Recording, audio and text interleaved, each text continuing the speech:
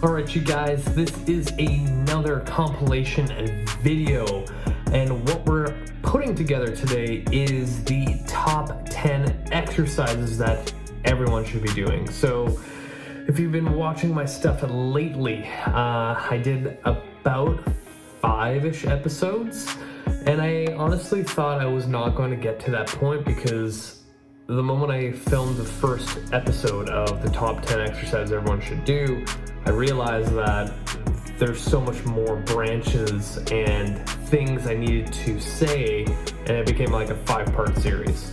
So I wanted to put all of them together so we have it all in one file, one place to review. And now this video is close to 3 hours. So I know it's a lot, but if you are going to go down the rabbit hole of exercise selection in your own programs, for your clients' programs, this is going to be well worth the watch to go through. And, you know, I think it's really valuable as when I bring up certain exercises that I do, I explain why. And I think that's the most important thing in these videos is the why behind why I'm choosing a certain exercise for my clients. And again, all of this stuff is primarily for the general population that I work with, and I explain again why certain things I use for the general population. Again, if you work with any other population other than Gen Pop, this may not be that useful, but in reality, when you think about the human body, we have a lot of moving parts and a lot of moving parts that have to move effectively, and if they don't, then maybe a barbell bench press won't be the best thing to use. So you'll see really clearly my whole kind of mindset when it comes to piecing programs together and choosing what exercises should fit in there. For those who are listening, I would 100% watch this instead of listen to it. There is going to be a lot of video demonstration of the exercises, and but you know what? I try to be as descriptive as possible. So let's just get right into it because I don't want to ramble on. But I will say, because I did this in the last video and you guys listened, like if you're not subscribed to my YouTube channel, like you should at this point. Like if any of the videos I ever put out and it helped you, like the least you could do is just support me, because the more subscribers I get, it's going to push me into that algorithm of YouTube to be, recognized. And it's interesting because when I get more subscribers, people will actually message me and be like, literally this video on whatever topic I went on, they're like, this was really good. And I find that a lot of my videos that I put together is kind of like, I take one topic and I throw in as much information into it as possible, because I've been in this industry for 12 years and I've picked up quite a bit. And I just kind of take all that information I've consumed over the decade and a bit and simplify it to real world situations, because I still work with people in person, which is so important when it comes to fitness and health nowadays when everyone's trying to go online. But please subscribe, please leave a comment, because again, that pushes me into that algorithm. And we surpassed 400, so thank you guys so much who are already subscribers. And for those that have been watching my stuff and haven't taken this 1 second, the half second to literally hit the subscribe button, just go do it. Plus, when I post something new, you'll know. So again, I'm rambling still. We're gonna get right into the video. So here it is, the top 10 exercises everybody should be doing, the whole thing.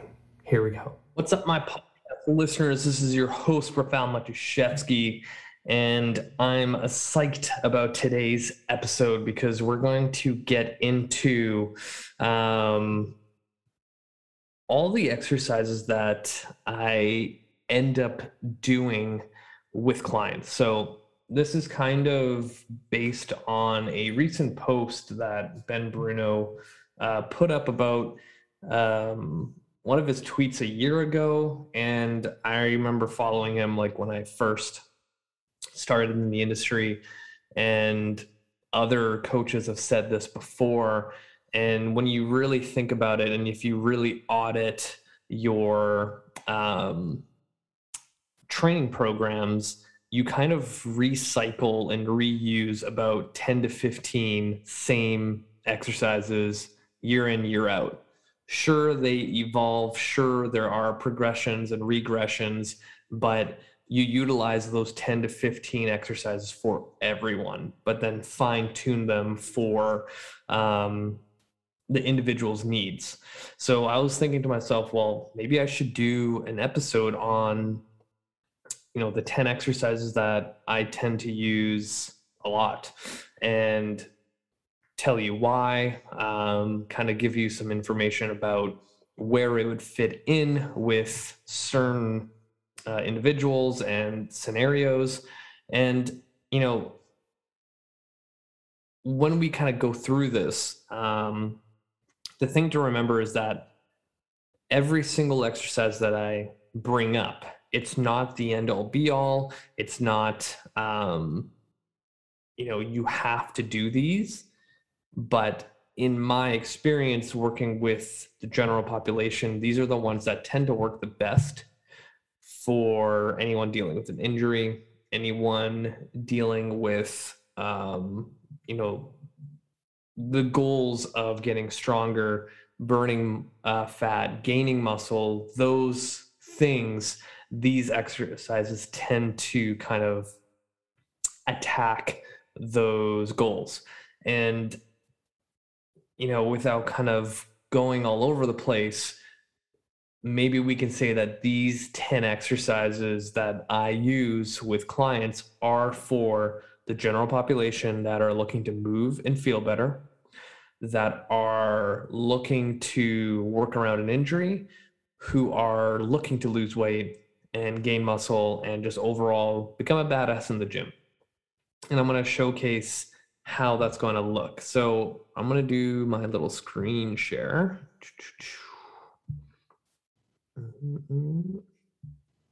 Perfect.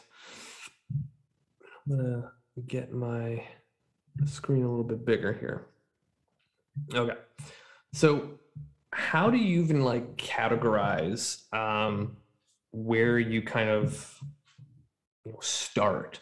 And when it comes to programming, I always kind of think, okay, if I'm dealing with general population, what is the number one thing that they all need, what they're terrible at, and what would kind of hit the lowest hanging fruit first and kind of spill over into other facets of fitness. And the number one thing, at least in my opinion, that I see the general population that they need and they need to work on, and what they say they need, is core. I have never had a conversation with a client that's the general population that hasn't mentioned that I need a stronger core, I need to get abs, and anything to do with their midsection. So knowing that, it's okay, well, maybe that becomes a hierarchy of my programming. Maybe that becomes my main focus. And that is literally the reason why all my programs for my general population people that I train, the first superset is a core section. Because one, that is the one thing that everybody needs that I see, because they don't have the muscular endurance and stability requirements in order to do a lot of things when it comes to everyday life. And now you're putting them into a gym setting where you need high amounts of that. And now that becomes a whole different scenario, right? If someone is hurting their lower back on a regular basis throughout the year, you can assume that that person needs some freaking core work, right? That's literally training 101. People get low back pain most of the time because they don't know how to stabilize their lumbar spine, aka they don't have a strong core. So how the hell do I, create a program that emphasizes that? Then I'm going to create a hierarchy. And in my programming, the first things that are at the top are the most important things. So core is always the first thing. And I have done other programs where you don't start with core if they have other goals. But that's a whole nother conversation that we could get into one of these days. But for today, to keep it simple, there's a couple core exercises that I tend to use a lot. And one of them being the dead bug. The dead bug is one of those exercises that has been around forever. But the big thing here is that a lot of people do not know how to properly engage their core. So my biggest thing is every time I train somebody and we have trouble activating certain things, or especially in the dead bug, if I already have somebody that is unconditioned, not fit, going into a dead bug is probably going to trigger hip clicking, low back clicking, low back pain, and they don't really feel their abs. So how do I teach someone how to engage their core who doesn't really understand that? Because you can use every single coaching cue in the world and they still won't understand how to properly brace. So over the years, I've been thinking how the hell can I, do this? Especially if I had 20 people in front of me, how do I teach that person, how all these people, to engage their core without over explaining it? And again, everyone wants everything quick, so how can I do that like that?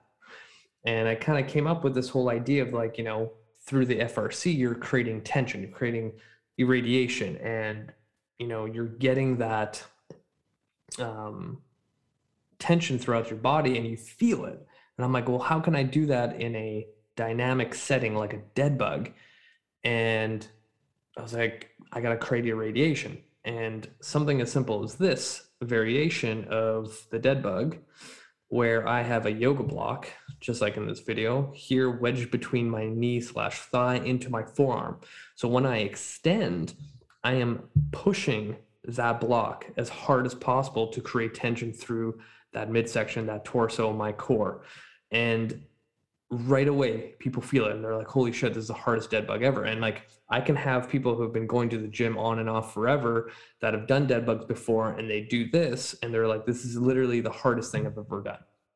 And the nice thing about this variation is no matter how fit you are, this will always be challenging, because the harder you push, the stronger you get, the more force you can create, which allows you to feel it more. So this is literally a variation I now use with everybody, everyone. And I've had so much success with it.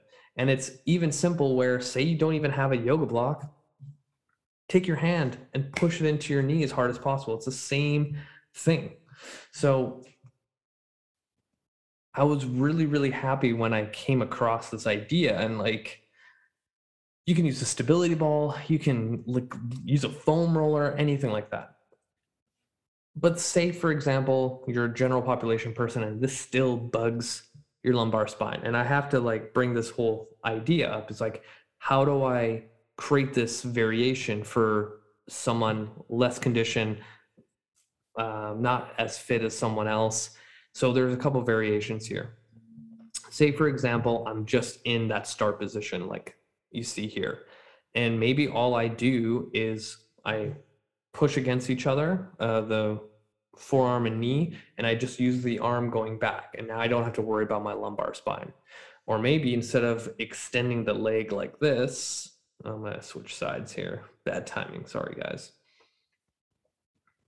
Rather than extending the leg, I have it bent and I just drop the heel down. So now I cut the lever in half.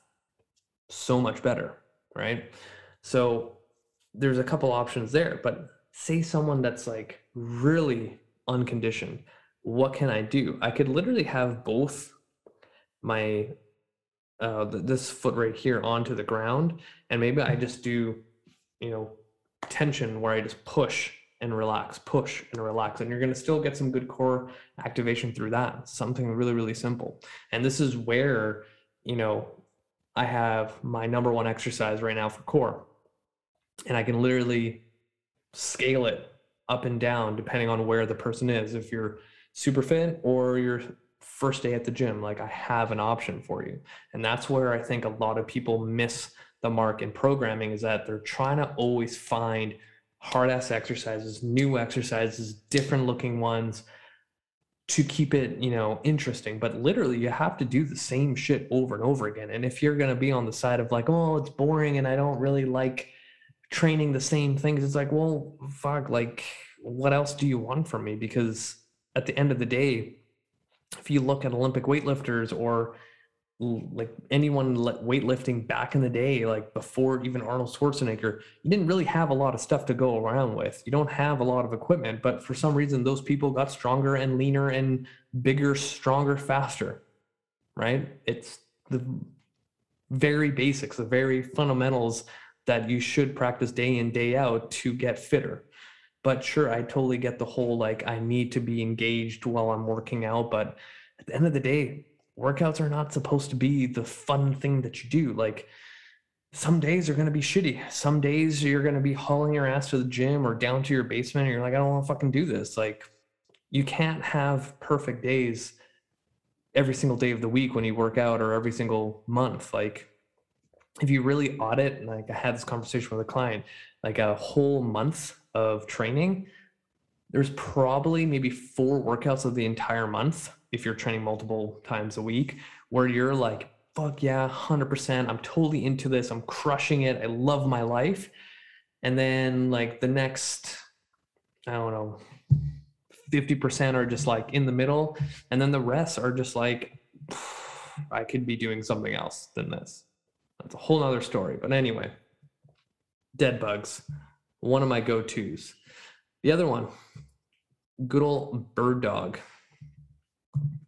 But I have a specific one that I like using, and I've brought this up on my show. This guy, a bird dog isometric. So in this position, the reason why the bird dog is great is that it teaches low back stability, right? Because the moment you leave your arm and leg off the ground, you have only 2 points of contact now, your knee and hand, and technically your other foot. Anyway, 2 points of contact, and that requires stability of the lumbar spine and your core to work together to keep you stable. So you're reinforcing that pattern that when you say take a step, because you end up being on 1 point of contact when you take a step, when you walk, your lumbar spine will shift, your pelvis will move, your SI joint's going to move, and all that fun stuff. But then all the musculature around it needs to be able to stabilize that movement without effing shit up. So the bird dog literally is a regression of teaching your body how to stabilize in a active motion. And almost every single person that I train or have trained, when I bring up the bird dog in their program, they're like, oh, this thing, it's so stupid. But if you do this variation where we hold isometrically, and literally as I'm doing this, I'm trying to drive my fist up towards the ceiling as high as possible, and that opposite knee that you could barely see here is driving up as high as possible. So not only am I working low back stability and core stability in this, I'm also working all the external rotators of my shoulder, and I'm also working the hip lateral stabilizers of the opposite hip, which are 2 things that you need to do anything athletic, lunges, running, walking, climbing, swimming, you name it. So it's a lot jam-packed into this exercise. Just like the dead bug, there are so many different variations to make this harder, less harder, whatever it is. But I think for the sake of time, because I feel like this episode could go on for like 2 hours of me talking, I won't get into those. Maybe what I'll do is a part 2 of this, and I'll use the 10 exercises and give you other variations to make it easier or harder. But bird dog, dead bug, Those are two really, really, really important exercises that I always incorporate with clients, no matter where they are, who they are. Now, I'm going to add a third exercise in here for the core. And what I'm going to show you is farmer carries. Actually, you know what? I did a whole episode of farmer carries, which is right here, episode 517. If you haven't watched that yet, 100%. So farmer carries would be another one, and all their variations. Everybody should be doing them. Why? Go watch the episode or listen to it. I'm going to get into rollouts. Come on, YouTube. Come on, spelling. Here we go. Load, load, load. Here we go. All right, so tall, kneel, rollout. Why do I like it? One, you are fighting extension. So just in general, when you're looking at training the core, you need to understand the biomechanics of how your spine works and what it's made for. It's designed to resist motion. So if you're going off of that logic, you should probably train the same way that you're designed to, resisting motion. So if my spine can forwardly flex, extend, rotate, and laterally flex, then I should probably do exercises that fight that. So just core in general, say the rollout, we're fighting extension. And when it comes to selling, my services and making people understand that I'm still trying to give them that aesthetic look that they're hoping for, any kind of rollout variation is going to fire up those six-pack muscles that you really, really want. But I'm also teaching the body how to, resist extension and keep this, in order to keep this as straight as possible, a lot of things have to happen. All the core musculature here has to activate. My glutes have to activate. All of this has to stay strong. My shoulders have to stabilize. And then all in one go, I need to push back down so my serratus is on fire to bring this into a straight line. That is a challenging exercise. And again, if I wanted to make this easier, I don't roll out as far. Maybe I only roll out 1 inch and 2 and back. If I wanted to make this harder, maybe I go into a full plank and I start doing saws. Maybe I do stir the pots. Maybe I go into an ab wheel. Maybe I use the TRX. There's so many different variations, but the rollout is vital, just vital for training our core. Now I'm going to throw in one more exercise. So we have our dead bug, our bird dog, our rollouts, and farmer carries. That's 4 already. I think I might do more than 10. So number 5, we're going to go into half kneeling chops and lifts. So something really easy is a half kneeling. 28 seconds. Ooh, yeah. New business gets its first sale on. Don't you just love ads on YouTube? So half kneeling anti-rotation press. So in this one, I'm going to just wait for a certain angle here. That's pretty good. Cable machine and half kneel position. When you're in a half kneel position, one, you are really challenging the hip that's down closest to the cable machine, all the stabilizers, along with conjunction with your core muscles. So every time you press out, your body is fighting rotation. So again, we're going back to functional core. The moment I am pressing out into that Pallof press, you are now at that point where the whole cable machine is trying to pull you this way. So core musculature has to keep me upright, and my hip stabilizer has to really turn on to make sure I don't fall over. So these are all the little things that I put into my clients' programs because they suck at it, because they don't have those two things that I just mentioned. And it's going to transfer over to a lot of other things for us to move and feel better. There's all different sorts of types of half kneeling chops, lifts, cable chops, like you name it. There's so many different variations, that you can utilize. And again, I think this has to be a part 2.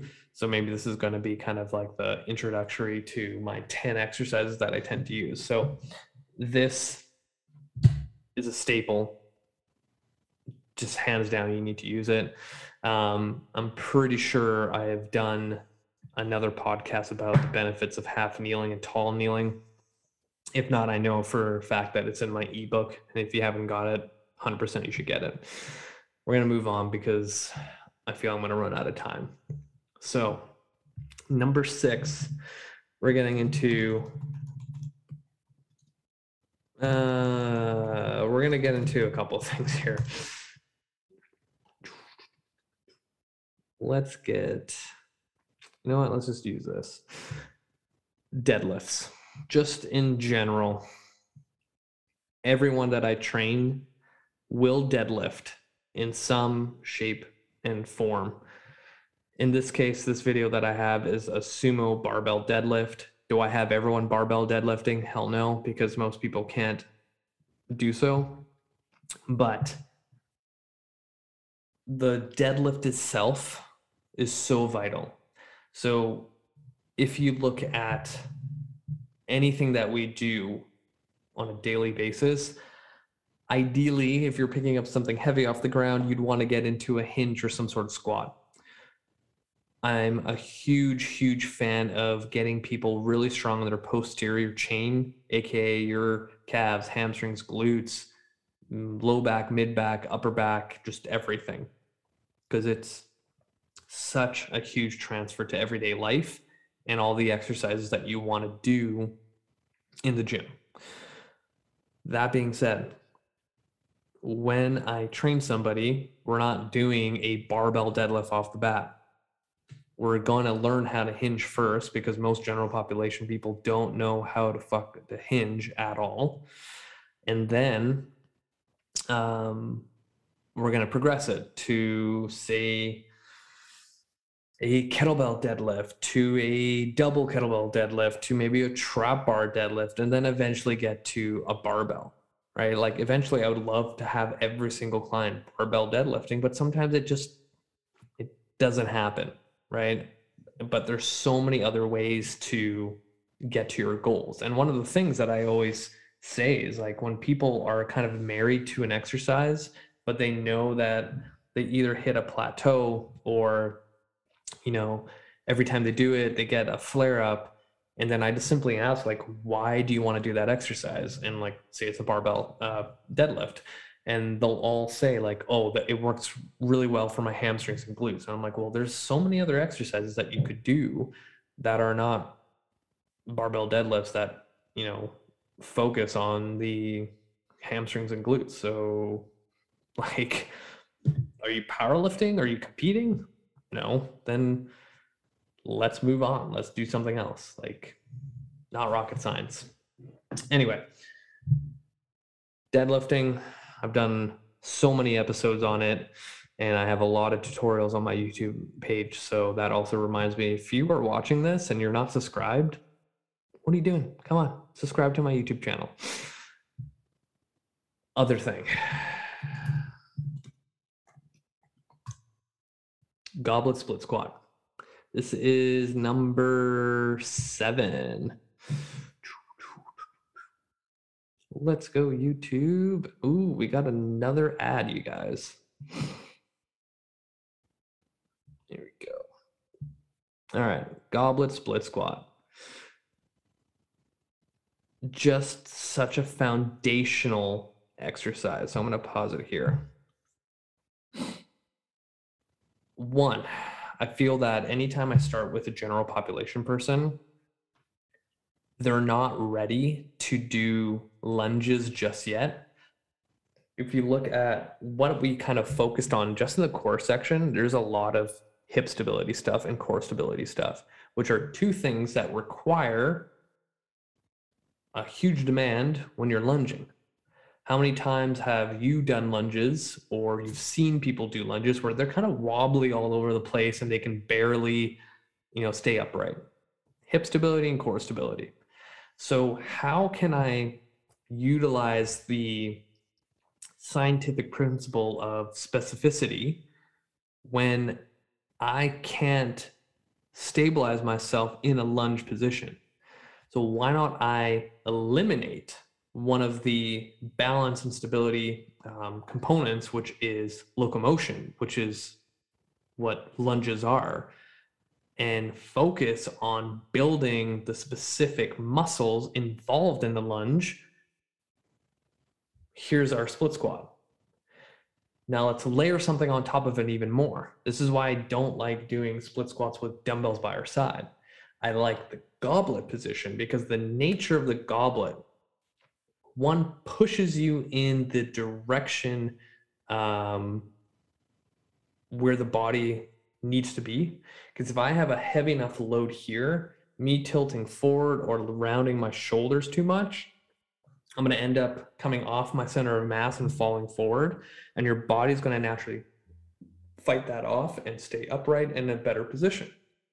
So now that I'm focusing on the rule of specificity with the muscles involved in lunging and targeting them more effectively and efficiently and loading it, I'm now building a bulletproof or ironclad body, as I say, in this position. And this is what I do with every single person. I don't even care if you are advanced. If I gave you a 100-pound dumbbell in a goblet position, for sure the shit that's going to be challenging for you. And maybe you can do it, but let's see if you can do it for 12 to 15 reps per side.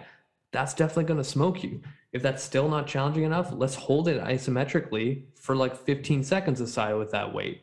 That's going to definitely smoke you. This is the thing where people get to a certain point and have an ego of training that they're beyond the basics. You should go back to the basics and see if you can make it even better. Just because you've been going on and off in the gym for years doesn't mean you're beyond the fundamentals. I've been working out for, 15 years. The exercises that I do right now are still not good. I could improve on them, right? It's always going back to the fundamentals and getting really good at them, more efficient, so then you can see the progression. So split squats, one of the most underrated exercises for sure. Talking really fast in this episode. So the other thing here too is, in order to regress this, something as doing an assisted split squat is very, very simple to do in this situation. But yeah, most people don't ever think of, maybe I should do split squats, but no. Let's move on to the next one. So we have 7, right? Dead bug, bird dog, farmer carries, half kneeling, chops, lifts, you name it. What else did we do? Deadlifts. I feel like we're missing something. Can't think about it right now, but we're on number 7 for sure. Similar to the deadlift, we are doing the single leg deadlift. So I could go on and on and on about the importance of learning how to do a single leg deadlift. But in this case, if I need to freeze frame this. My joke in the clinic is that if I could get every single patient single leg deadlifting with a 45-pound dumbbell or kettlebell, all their issues would go away. So let's look at the demand of a single leg deadlift from the bottom up. Foot stability, ankle stability, knee stability, hip stability, low back stability, grip strength, shoulder stability, core, and then we have hamstring strength, glute strength, adductor strength, lateral hip stabilizers, all in one. This is probably like the holy grail of exercises in my opinion, and I can't find an exercise that is more sport specific, air quotes, and functional than this. So much bang for your buck. And I literally have every single person doing the single leg deadlift. Even if they start progressing, there's so much other variations you can do. And same thing with like the split squat. If I gave the strongest person that I train a 60-pound dumbbell to do a single leg deadlift, that's going to be challenging. Like when I do a 60-pound single leg deadlift, fuck, I am working hard to get down and back up. Like that's really challenging. So huge payoff with this. And a lot of times when people are plateauing in certain lifts, like a deadlift or a back squat, you throw in a cycle or two of single leg deadlifts that are heavy, you're going to see huge changes. All right. Got to make sure that I don't go overtime here.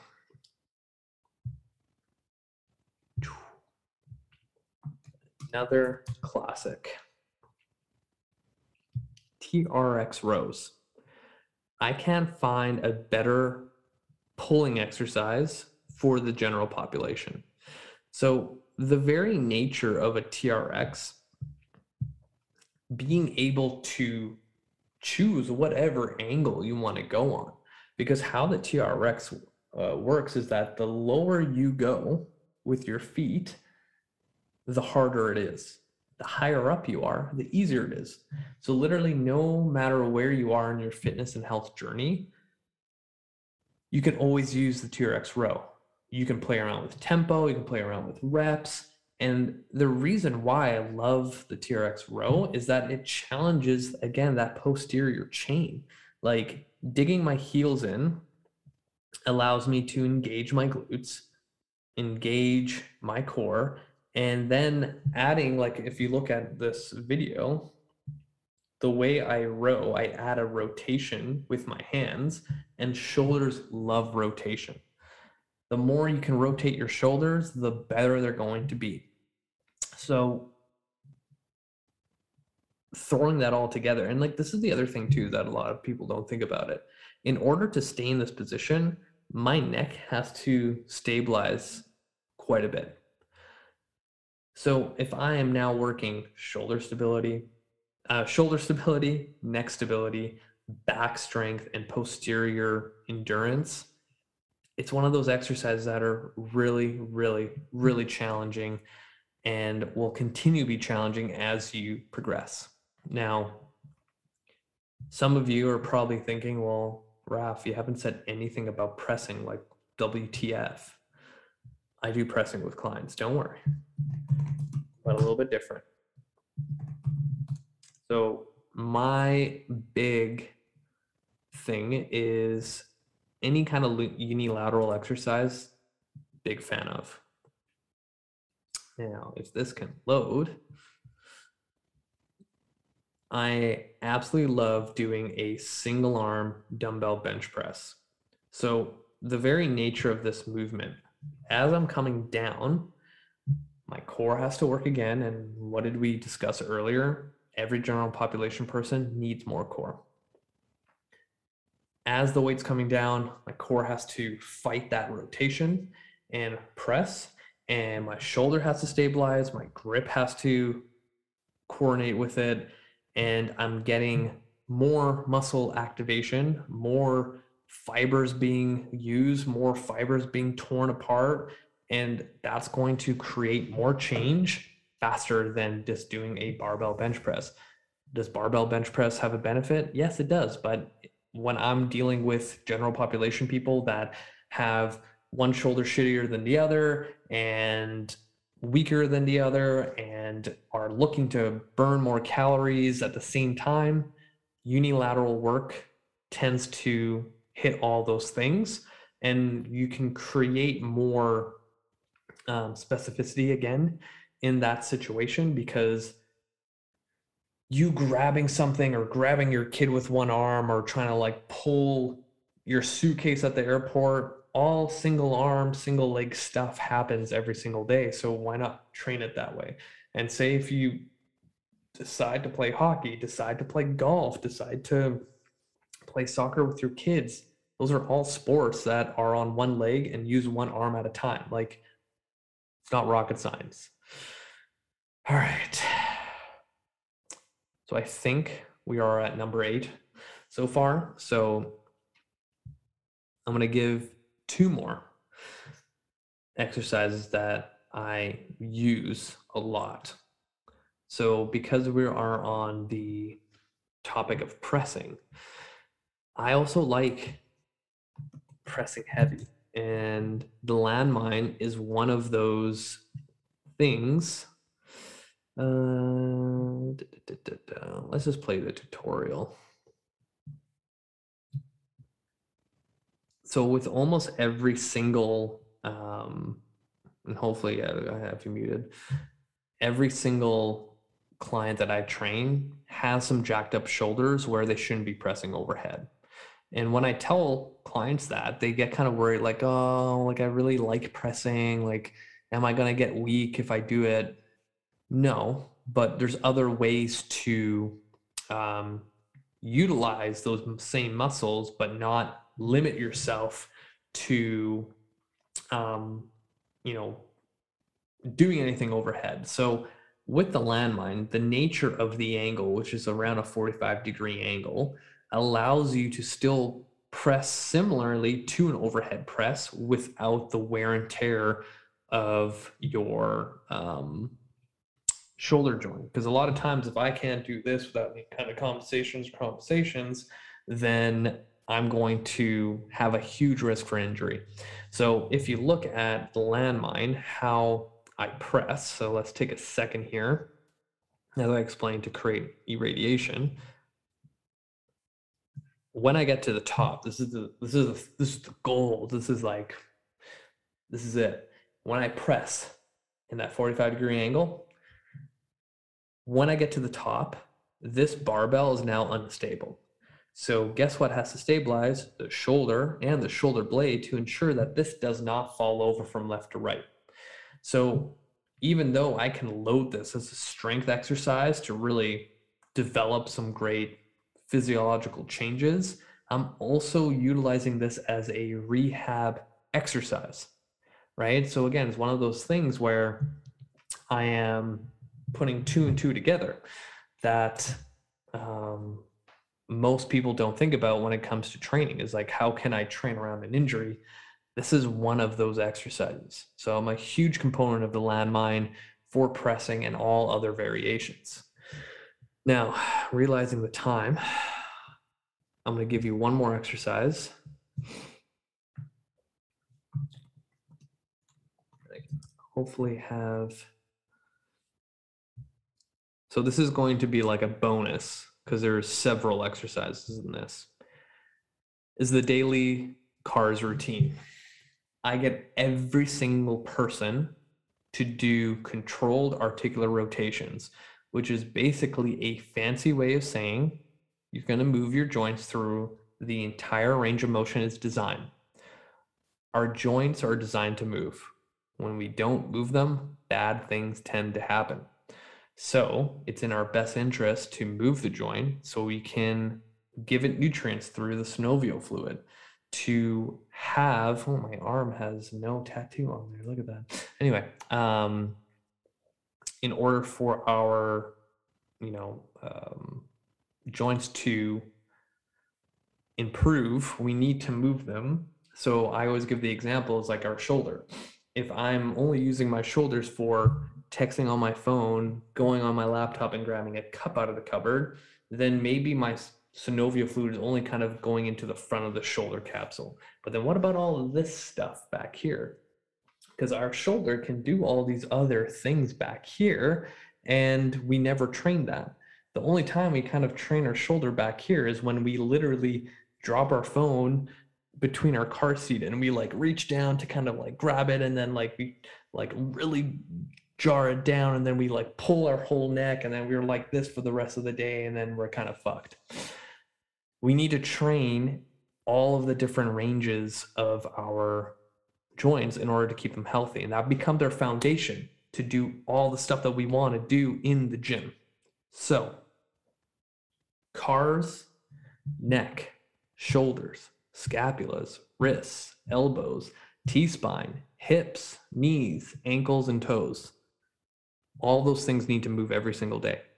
If we don't have that, we don't have anything. All right. And I don't know why this is super laggy, but I'm going to stop that, stop this, and end it here because I've been talking for a long time. But those are essentially the 10 exercises that I do with every single person. I think I will do a part 2 to this where we can kind of break those down and show different variations. Maybe I even go with the cars routine of like different variations of what you can do based on X, Y, and Z. But that's it for me, you guys, because that was a lot of information. If you have any questions about this episode, feel free to reach out. Remember, hit the show notes, add me on Facebook, add me on Instagram, subscribe to this YouTube channel, and share this podcast with your friends and family. That's it for me, you guys. Until next time. What's up, my podcast listeners? This is your host, Rafael Matuszewski, and I'm excited to get into today's show because last time, or maybe 2 weeks ago, 3 weeks ago, we chatted about the top 10, if you want to say, or the 10 exercises I tend to use a lot with clients, and kind of want to go over some of them specifically. So if you haven't watched or listened to that first episode, I think it's episode 517. So maybe go watch that first before you watch this one or listen to this one, because then it'll kind of give you more backstory. But to kind of do a little overview, I shared my top 10 exercises I do with every single client, and I explain why they're so important. And this episode is going to be kind of a part 2, and we'll see how far I can get into it. And we're going to go into the specific exercises and their variations, because a lot of times when, I program for somebody, if I create a training program for a specific individual, they may have, certain things that, say based off their hip anatomy, they can't move their leg this certain way. So maybe this exercise, this particular variation might not be the best thing for them. So a lot of times we have to, adjust on the fly, or someone's low back flared up and the core exercises I chose for their program might not be the best thing. And then I have to quickly think like, okay, what else can I, put in this person's program? So we're going to go look in depth to variations and some other things that can help many of you and your clients, if you are a trainer listening to this, break through any kind of, issue when it comes to flare-ups or anatomy issues and things like that. And I think this is going to be good.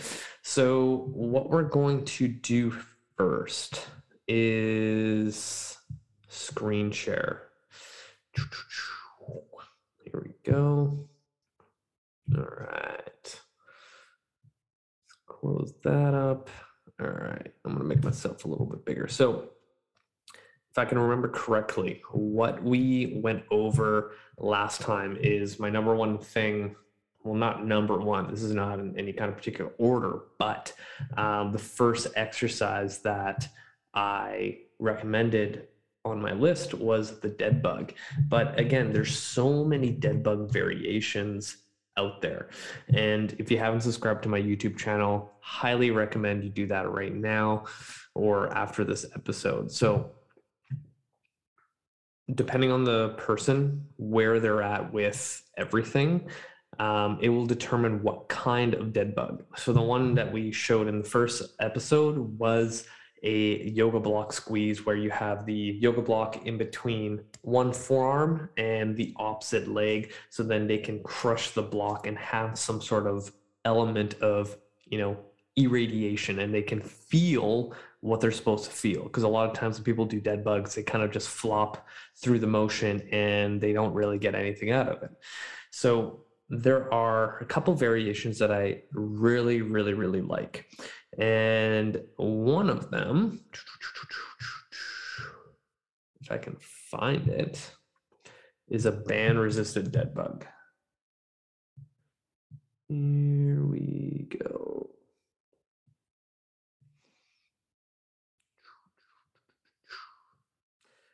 All right. So first off, I'm going to move myself here. So you can see that I just placed a simple like super band, a red band, around the peg of the squat rack, and taking that tension into this position here is creating tension in the torso, in all that core musculature as I do the dead bug. This is another amazing exercise for someone who needs to feel what they're supposed to feel.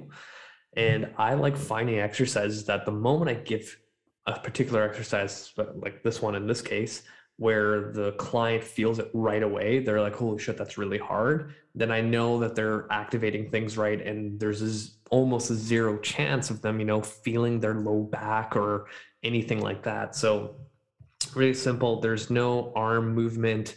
It's just the legs going back and forth. Really simple. And most people have bands. So even if they're working out from home, if you're working out from home, highly recommend that you do this variation to challenge your core.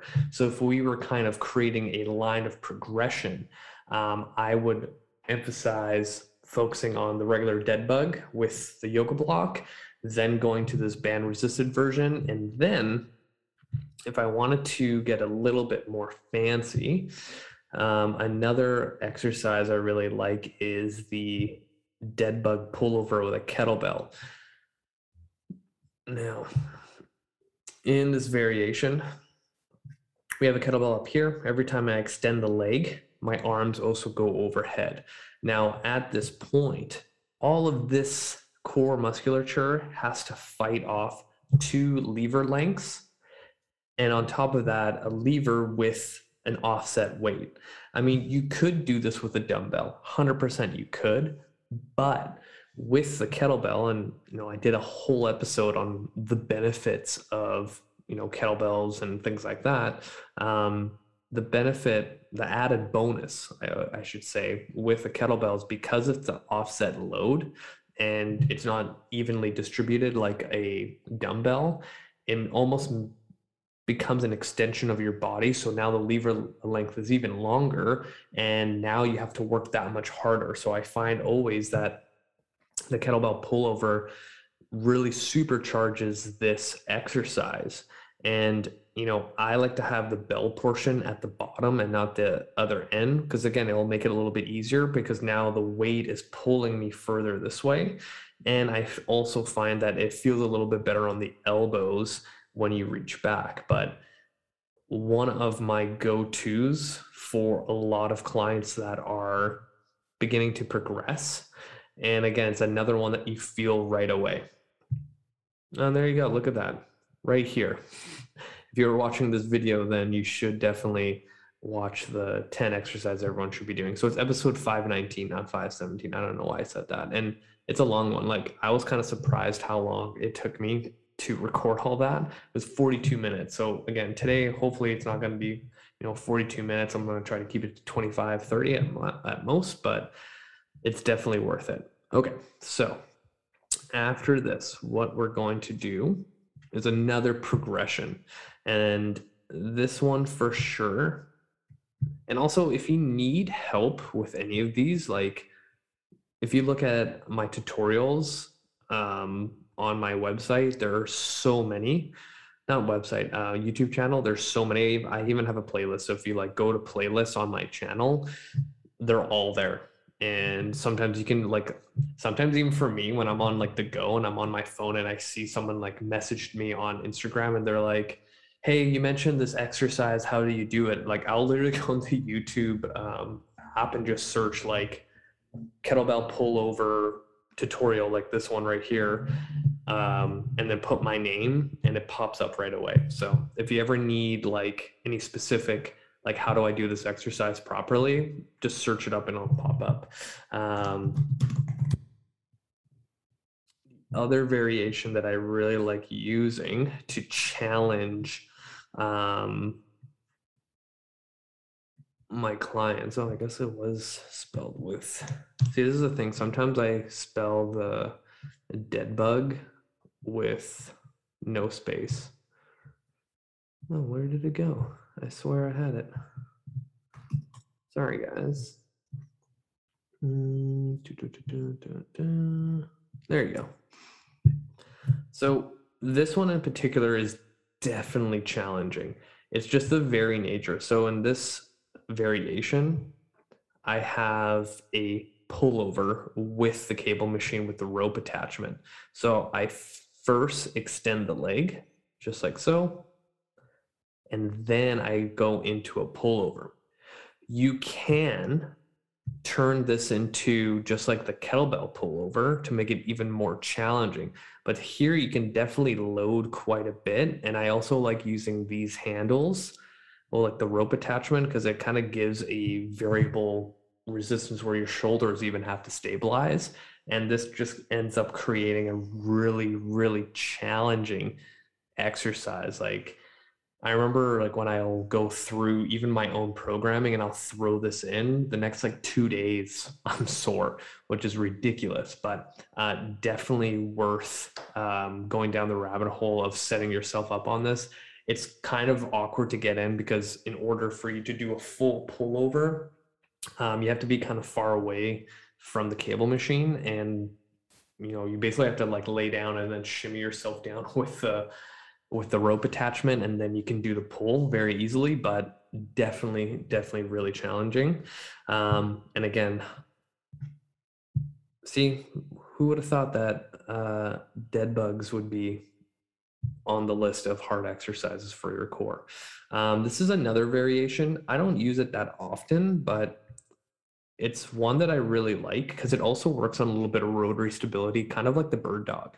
So one, it's kind of challenging to get into this position with 2 kettlebells, and look how white my legs are in this. Anyway, so you kind of have to like roll over to grab one and then have it close to your chest and then grab and roll to the other one. But anyway, essentially every time you extend, one arm goes down. And this becomes a really like full body core exercise that challenges a lot, but it's definitely worth putting into programming when, you know, people start to like find certain dead bugs too easy. And just another variation. Another one that I find also challenging, and hopefully I can find it quickly. Here we go, is the single arm version. So in this particular one, and I don't know why it's showing it like this, but I just have the opposite hand and leg going, and I find that with the single arm version, as this is going down, it's trying to roll me over, so I have to really contract my core to make sure I don't roll over. And highly recommend doing these different variations for the dead bug in general. Now, I think I shared just like 6 different variations of the dead bug. And again, there's so many other ones out there, but these are the typical ones that I go through. But if I just wrote out my like core section template that I have, there's so many different core exercises other than the dead bug that I use that like the list is endless, you know, and then as clients progress, there's so many more variations and opportunities to, you know, put into someone's program. So you can only go through so much. So I kind of always keep my, you know, I call them like my simple 6 exercise variations for like a certain one. So in the 10 that I use, there's probably 6 variations of each. So each person that I train will end up going through like 60 different exercises. So it's kind of like a misdirection of programming when I say these are my 10 exercises that I use. In reality, it's really, you know, 60 that I use. 10 are kind of like, here's 10 doors, and each time we open it, it's another set of doors that we're going to go through.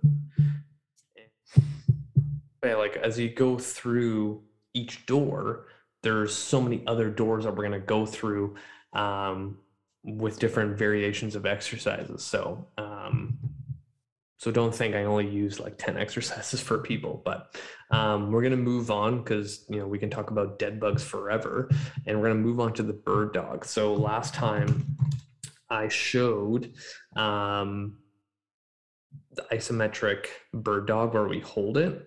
And one of the bird dogs that I've also used in the past is I kind of called this a bird dog with tension.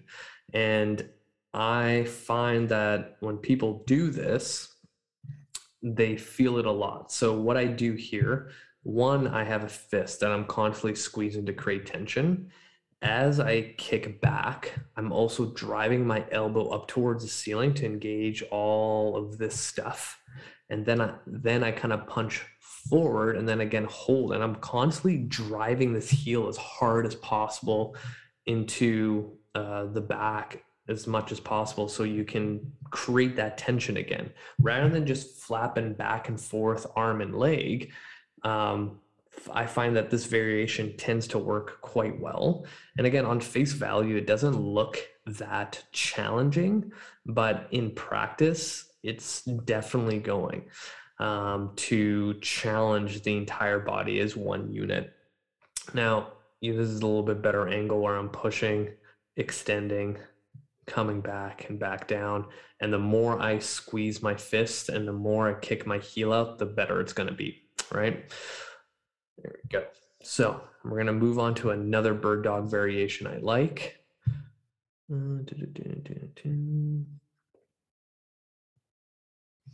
Now, the stationary row is another favorite of mine that I use quite a bit with clients. So in this, I'm kind of straddling the bench.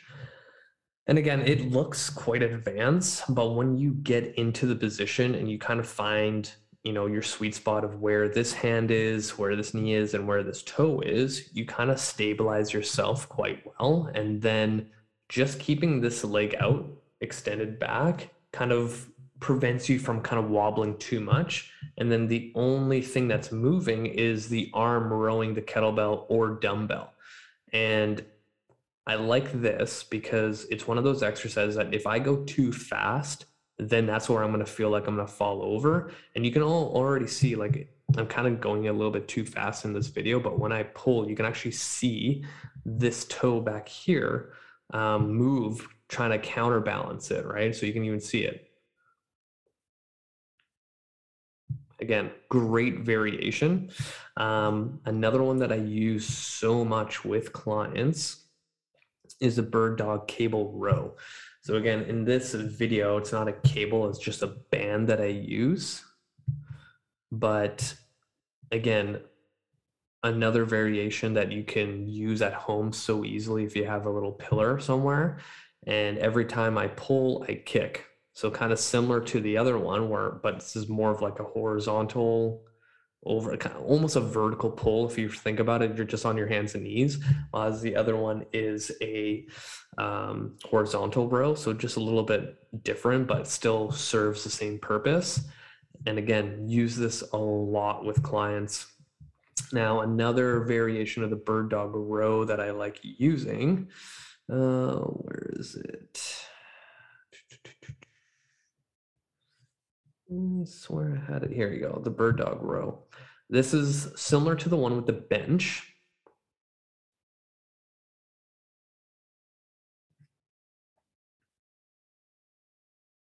So in this one, you can see that every time I row, I also kick out with my leg, right? I would say it's a little bit more advanced than, the other one I had with the leg just stationary, but it's definitely a challenging bird dog variation.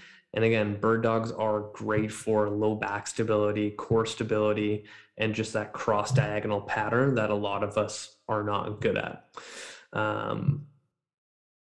So that's kind of all the bird dogs I tend to use.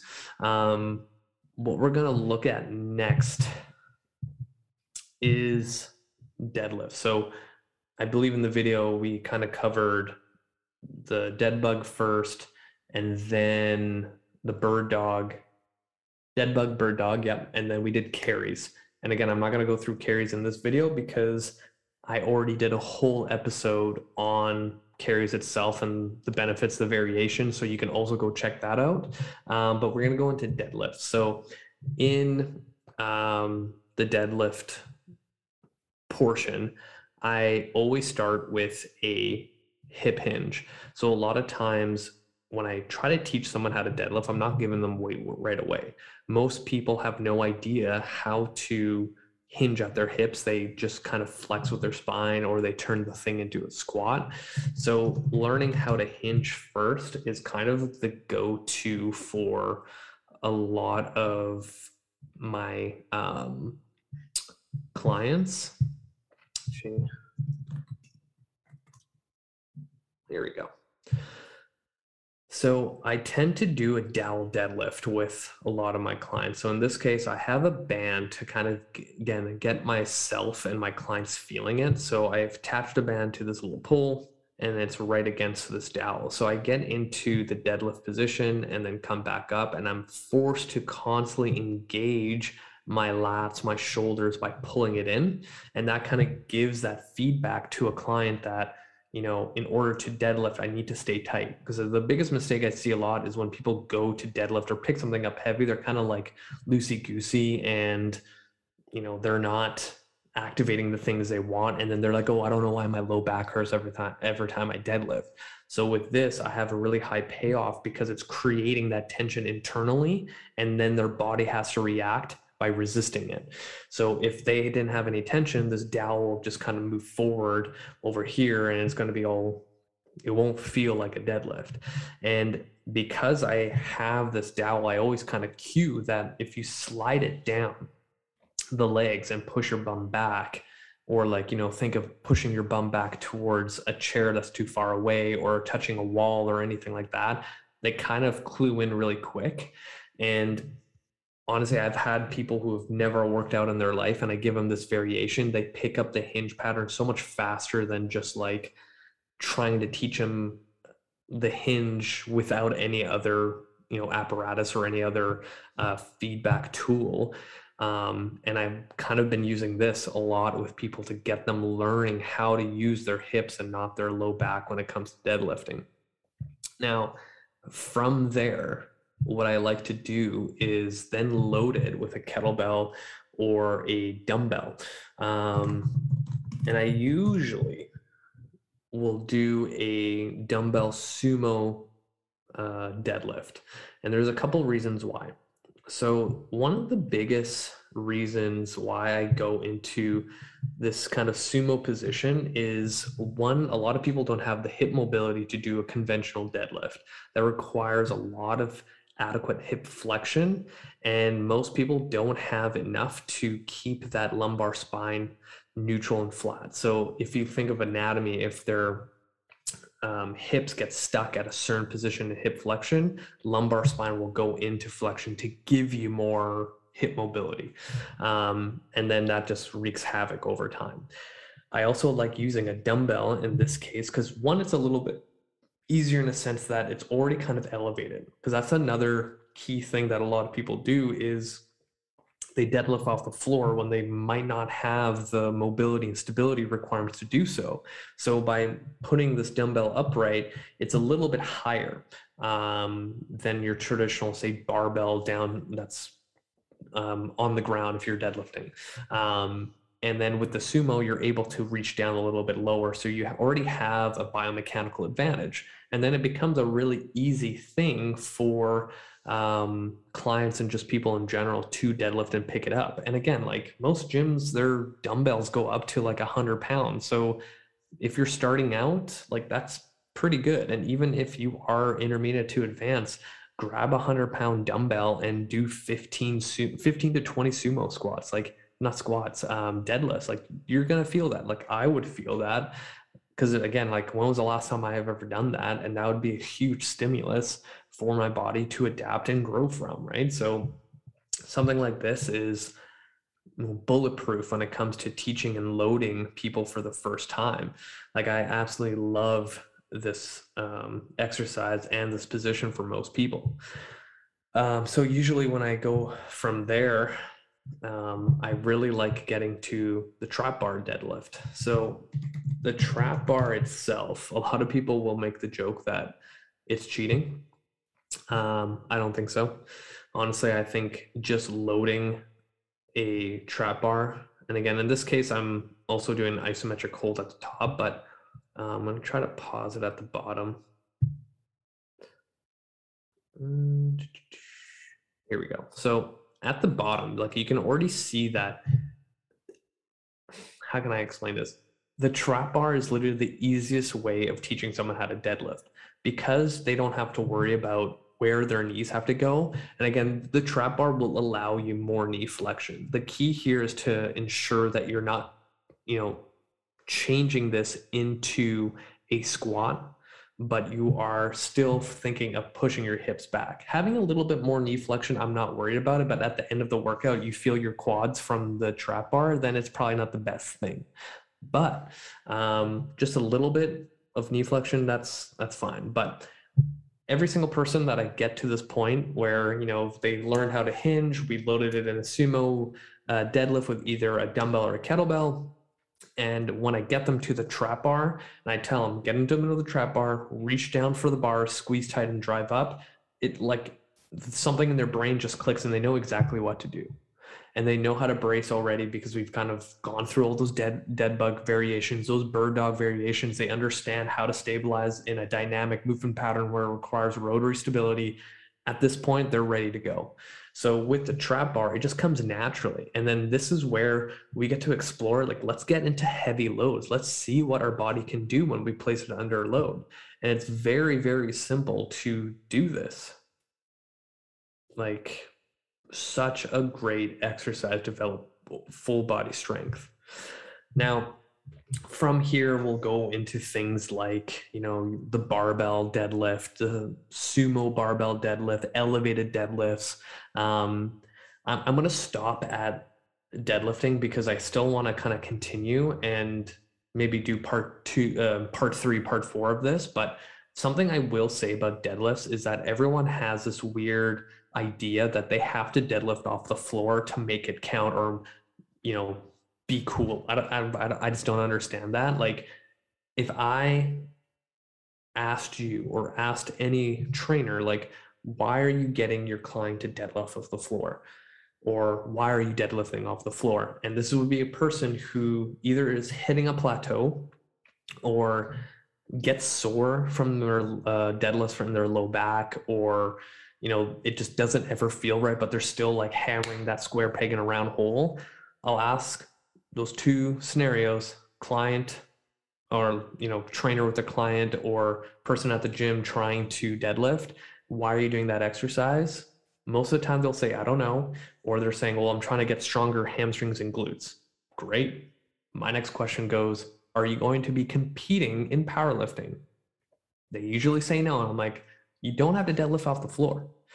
If we elevate your deadlift by 4 inches, 6 inches, 8 inches, I don't care what it is, you're still going to get the benefit of the deadlift. It doesn't make it any less. It makes it easier because you don't have to travel as far. But usually when you elevate the deadlift, your mobility restrictions, stability restrictions, previous low back injuries, hip injuries, whatever it may be, that kind of just simmers away. And then you can actually get good at that lift. So if the goal is to make your glutes and hamstrings stronger, then why not elevate it? I always make the argument that your nervous system, that is the protector of your entire body, probably doesn't know the difference between going 4 inches lower or higher. It understands force and load. So if we're going by that concept, then my body will adapt and get stronger, build muscle, whatever it is, to force and load. So it doesn't really matter where that force and load is coming from at what depths. Usually when I do this with people that have been lifting for years that have been hurting themselves, they see huge spikes of strength. They get leaner, body starts feeling better, and then other lifts improve as well, just by elevating it, because now they're working within their capacity and they can improve on that capacity. So I think I'm going to leave it there because that was a lot. And there's so much more that we can get into. But thank you for listening and watching. Hit the subscribe button on my YouTube channel. Add me on Facebook, add me on Instagram. Watch out for part 3 to this so I can continue going through all this. I know this is a lot of information, but lots of different dead bug variations, lots of different bird dog variations, a lot of different deadlift variations. We'll probably do a little bit more in the next episode on deadlifting itself. And we're also going to, I'm also going to recommend that you should watch the farmer carry one. So that's a very specific one where I go into the benefits and all the different variations. So that's it for me, you guys. Thank you so much for listening. I'm going to stop the screen share, and until next time. What's up, everyone? This is your host, Rafał Matuszewski, and we are going to get right into it. We're going to get back into the top 10 exercises everyone should be doing. And this is going to be part 3 because I didn't realize that, one, I could talk this much about exercise, which just goes to show how vital it is for anyone and any trainer out there to have not only their, 10 to 15 exercises they do with everybody, but variations that fall in line with anatomical variations from person to person. If people have poor motor patterns, if they have dysfunctional movement due to pain or anything like that. This is a term coined from Dr. Charlie Weingroff of something called lateralizations. So you have progressions and regressions, but there's also something along the line of a lateral basis of exercises. So, I can make the, argument that a dumbbell alternating reverse lunge could be as challenging as, say, an offset line mat. Why can't I speak today? Landmine reverse lunge. And that's what I consider lateralization. Similar movement, different instrument to provide the same stimulus, and it might just feel better on the person. Who fucking knows, right? But it's all dependent on the person that you have in front of you. And that's why it's very important to have your main 10 to 15 exercises and then have those options. So last time we left off at deadlifts, right? So if you watch part 2 and 1, you'll kind of get the idea of where I'm going with this. If you're new to this episode, I'll probably link the first and second episode in the show notes. So definitely watch those, or just fucking jump right into this one and then watch those after. Who cares? Make your own journey of education and learning. So here we go. We're going to get into split squats. So before I even do a screen share, let me just chat about why split squats should be in every single person's program and workout. Number one, we are unilateral creatures. We walk with one foot at a time. We don't use two at the same time because we become like kangaroos. But even a kangaroo, I believe, will take one step at a time. They're not always hopping. Anyway, I don't know why I went that way. So it makes sense to me that if any form of transportation for us to walk requires one leg, it would make sense to me that I would want to train this system of a body to be very efficient on one leg and have the unilateral strength and stability to also put load on it. Because say you go hiking and that requires endurance. Say you go hiking with a backpack that's 40 pounds because you're going to do a 3-day hike. That requires some level of endurance and strength. What if you have a baby strapped into your front and back for 3 hours because, I don't know, you're going shopping? I don't make any scenarios up, but it just goes to show that you kind of need to work on single leg strength. And eventually we're going to go talk about single arm strength. But in this case scenario, it just makes sense to me. And then from a performance standpoint, if you think of every single sport done on this planet, it's done on one leg at a high output of power, velocity, whatever you want to call it. So it's in your best interest as a trainer and a client or a fitness goer to train single leg. And again, I'm not bashing deadlifts, squats, and leg presses and things like that. It's just, it would require more energy and more things in your body to produce a single leg movement than a two-legged movement. So then if the goal for most people is to burn calories, lose weight, gain muscle, then that's kind of the direction you want to go to. And at the same time, focusing on the functionality of what our bodies are designed to do. So it's kind of like a win-win. And I don't understand why people will argue about this. And it's usually people that are straight up power lifters, strength coaches from Division I schools that live and breathe the barbell. And it's like, there's other things that you can do other than the barbell. And it's funny enough that I actually was just interviewed on a podcast and we talked about that for 20 minutes, but that's a whole nother story. So let's get into this whole split squat and all its variations. So as usual, I'm like, how the hell do I share my screen? All right, here we go. Number one, I need to get myself a little bit bigger so you can see me. Come on, Zoom, do your thing. So we know that in my last episode, we kind of went through just a standard goblet split squat. But there's so many variations of the split squat that I like going through. And one of those things is a double front rack split squat.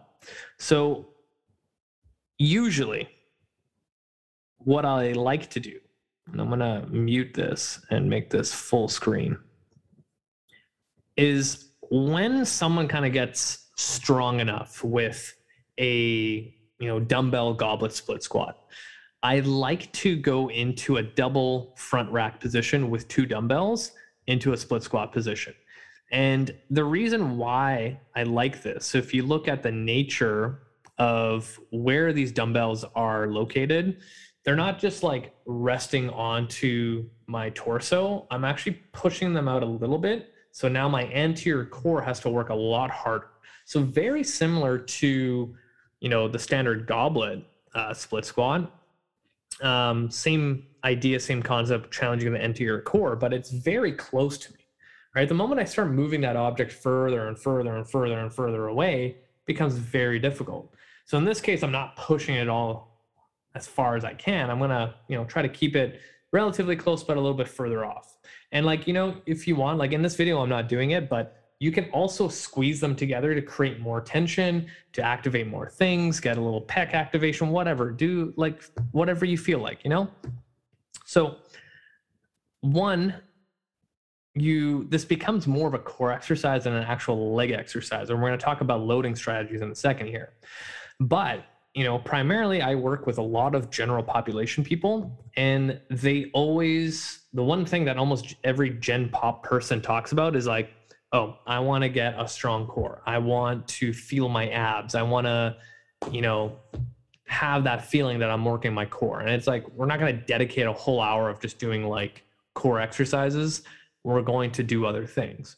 So sometimes you have to kind of trick the person. Sounds terrible, but trick the client in thinking that, yeah, well, this is going to fire up your core indirectly. But this is one of those things where they feel it and they're like, holy shit, that was like the hardest thing I ever done. But now you have limitations on how heavy you can go. Because, for most people, if I gave them two 25-pound dumbbells in a front rack split squat position, that is going to definitely fuck their shit up pretty quickly. Like, you have to be relatively strong to hold that. And usually when I get people to start this off, it's like anywhere from 10s to 15s, right? Because a standard goblet, you can go a lot heavier than having two individual weights here, right? And it all kind of really depends on your programming, where you want to go. It's like, do I want to focus more of a core emphasis program, or do I want to go strictly load the legs as heavy as possible? So it really depends on what your goals are here. And this is where having these like 10 to 15 staple exercises that you do and having variations of them to tweak the program. And that's where a lot of people kind of overthink programming, is that they need like thousands of different exercises to do, but over time you'll soon realize it's the same shit over and over again, just with a different emphasis, right? So now let's say we're looking at the idea that we want to, load the legs. So if I'm going to go with that approach, then let's just do a standard split squat with the dumbbells by our side. Again, this is not rocket science. It's just another variation in the split squat position, right? So in this case, we can load this a lot more. And the only real limiting factor is your grip. So if I watched this was probably, I don't know, month, 2 months ago, where I did a whole episode on the benefits of farmer carries, then you'll understand that if I am programming properly and I have carry variations in the very beginning, and this is what I do with every single person, is I have some sort of farmer carry to ensure that their grip is up to par when we get to heavier loading strategies. And if you test the grip of any general pop, it's quite poor. It is very poor. And a good example of this is, even for yourself listening, if you're just an avid fitness goer or a coach, you'll know that primarily when you have, say, a female client doing lunges, split squats, whatever it is, say with like 20 pounds, and they're like ready to go to the next one, and they go to 25s, you can see that their grip is already like toast. It's like they can't hold on to the dumbbell, and like it's usually the pinky and the ring finger that kind of lose grip, and it's like they're holding on for dear life in this like weird position. And for dudes, is like, transitioning from like 25s to 30s or 30s to 35s, the same thing happens. So over the years of me training in the trenches, as they call, which by the way, I need to like talk about. One of my biggest pet peeves is like these young online coaches that are training people online that may have trained people in person for a year without a full client load. And because online training is this hot trend now, and like I've been online training way before it got popular because of COVID, they don't have the experience that most coaches do, like myself, where they spent years, if not decades, training everyday people in front of them and been exposed to so many different things like injuries, anatomical differences, this exercise hurts my elbow, and figuring out ways around that. When you train people online, you're not going to have that exposure, because unless you are literally doing a video Zoom call like this, watching the person train and then having that experience, which most online coaches don't do, they write out a program for you to follow and they check in with you every so often. They're not going to have the tools to ensure your safety and progression. That's why a lot of people are like, oh, I don't really want to do online training. And I pride myself on having now 12 years of experience in person and continually to have experience in person, because I'm never going to stop in-person training, because it's too valuable for my future and the future clients that I have, because the more I am exposed, the better I can be for my next client, right? So if you're ever considering an online coach, one, you should ask me, but that's a selfish plug. But if there's somebody that you really want to train you, the number one question should be, how many years have you trained in person? And you'll quickly realize that it's not a lot, or they stopped and it's been like 6 years before they've ever trained someone in person. And, you know, it's funny enough that when I first started my career, I was looking up to coaches that were training full-time in person and go onto the online route. And a few of them that I know personally ended up coming back in person because they felt that they kind of lost touch of what true coaching is, and they needed that exposure again to apply to their online clients. Whole nother thing. Anyway, split squats. Grip strength with programming comes in handy. Really, really, really comes in handy, because now if we know that we're focusing on grip strength in the beginning, when we get to a point where we want to load things that require grip to train something else, like in this case, the legs, then you don't have to worry about regressing, figuring out how to load it heavier, put a weight vest on, like all that kind of shit. So if you train properly with grip strength in the beginning, when we get to split squats and we want to go heavy, we're good to go. All right. I need to move on because I feel very tangenty, if that's even a word. Tangenty. Anyway, the other variation I like to use is just a simple offset front rack position.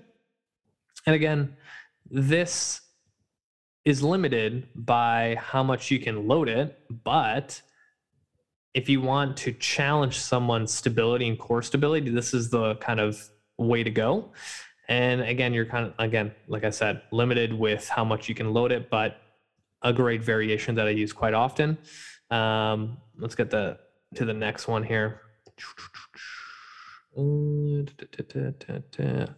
See, I really like this variation of the offset split squat. So another position where you can load it quite heavy and also fight anti-lateral flexion. So I'm a huge advocate of finding exercises that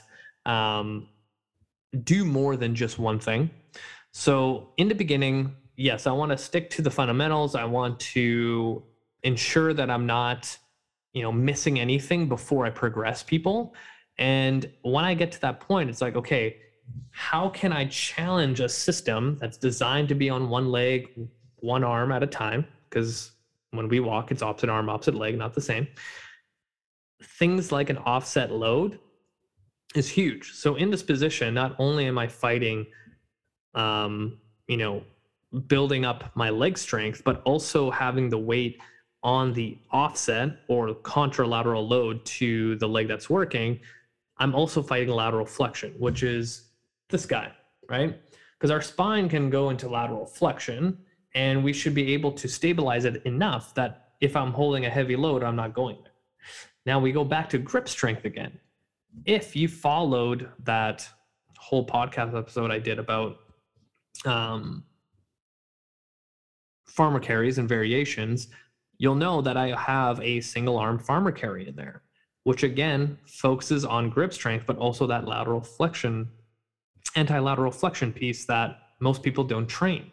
So you can see how my brain works is that every time I have a main exercise that I want people to do, like my top 10 that we're talking about today, there's always variations or progressions of it that will filter into all the other progressions and variations of other movements, which is huge, right? So I'm indirectly influencing other exercises that I want to progress, which is like key to programming and breaking through plateaus, right? Programming is an art, and people who just decide to go online and download a program and in hopes that it's going to fix all their problems are like on a different level of stupidity. Sorry, but it's true. Like, it's almost equivalent to like you going on WebMD trying to figure out why something hurts or what's this bump on my knee, and you're like, fuck, I have cancer.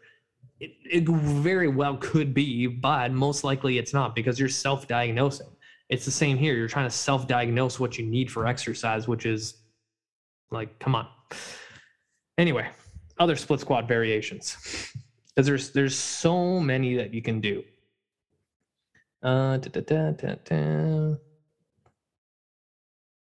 So as you can see, I have a lot of videos, and if you haven't done so already, subscribe to my YouTube channel, because we're almost at 400. The more people that subscribe to my channel, the more I can reach, and we can grow this thing together. Next thing, this is probably going to be the last one that I show, lateral split squats. So different exercise, but still a split squat. So if you look at this nature of the split squat, we're going into a different plane of motion. So all split squats, lunges are all in the sagittal plane, which is going straight. Here, we're now in the frontal plane. Think of like a mirror going across this way. And a lot of people kind of overlook the frontal plane and they only train in the sagittal, right? It's a lot of like, I'm going to squat, I'm going to hip thrust, I'm going to deadlift, I'm going to lunge. That's all sagittal. Frontal is side to side. So a lateral split squat fits in there perfectly. And where do most people's weaknesses come from is from the frontal plane, because they don't work those lateral stabilizers in their hip. So if we go along the whole idea of, we're working in the split squat like category of all the 10 exercises that I do, now we kind of understand like all these different loading strategies, right? So we have, the dumbbells by our side where we can load heavy. We have the goblet position that works more anterior core. We have our double rack position, which, by the way, I did not talk about, is the reason why I do this position compared to here. I used to do this all the time, and people started resting the dumbbells on their shoulders. Not a big fan. So I turned this way. So now we're also working some like supination and also getting indirect bicep work. And this is another thing too, is that when I train dudes, they're always asking for bicep curls. Fuck, I do bicep curls too when I'm bored, but whatever.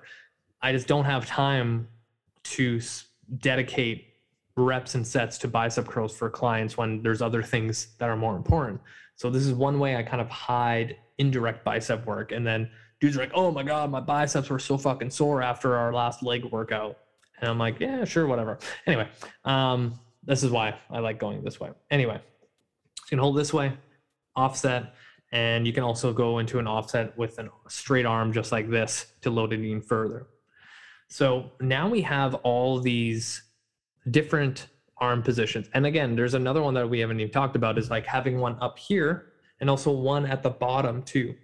And which leg goes back, doesn't matter. You can do both, right? So now we have like all these different loading positions for our split squat and lateral split squat. And now it's like the world is your oyster, like whatever you want to do.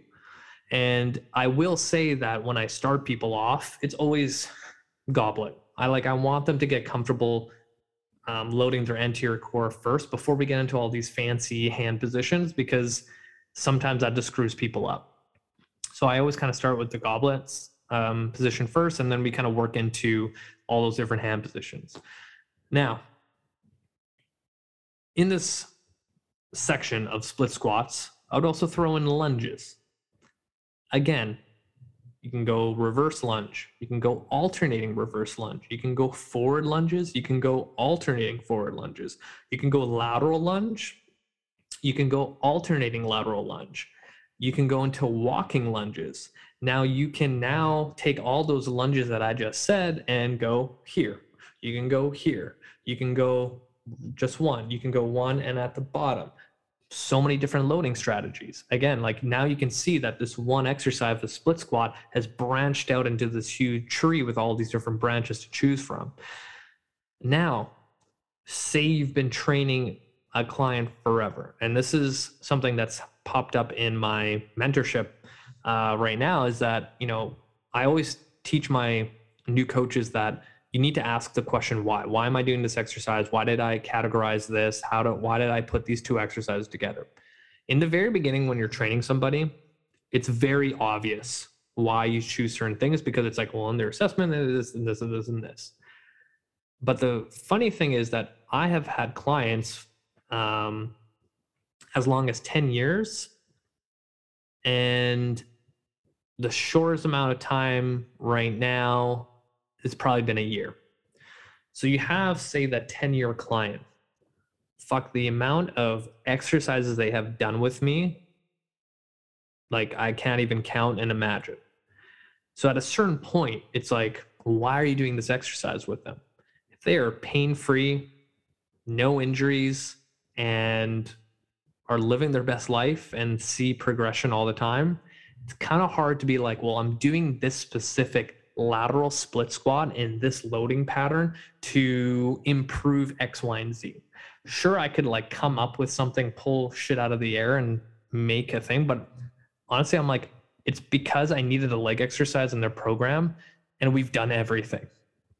In the very beginning, it's like their knee hurts and a split squat feels better than a reverse lunge. So we're doing split squats only to make sure it stays pain-free, right? So you kind of see the difference.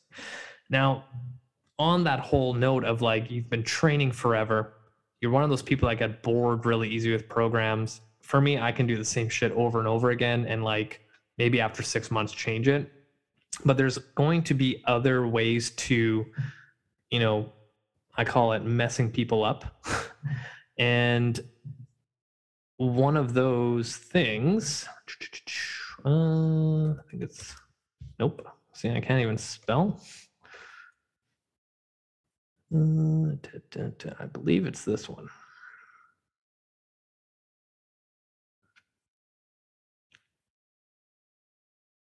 So I have a lunge step through, but on the same leg. So carefully watch my feet. I go in a reverse lunge with my left leg going back. And when I come forward, it's my right leg going forward. So a typical lunge step through is like you lunge forward with your right and then you lunge back with your right. In this case, I'm lunging with the same leg over and over again. And one, this really challenges your brain. It challenges that one leg a little bit more than the other one. And then it's like, okay, let's go to actually this next exercise and throw in a kettlebell halo. Like, why not? Reverse lunge at the top, halo. So now we have like these kind of advanced, not so advanced exercises just to kind of give you variation on, you know, what we're doing.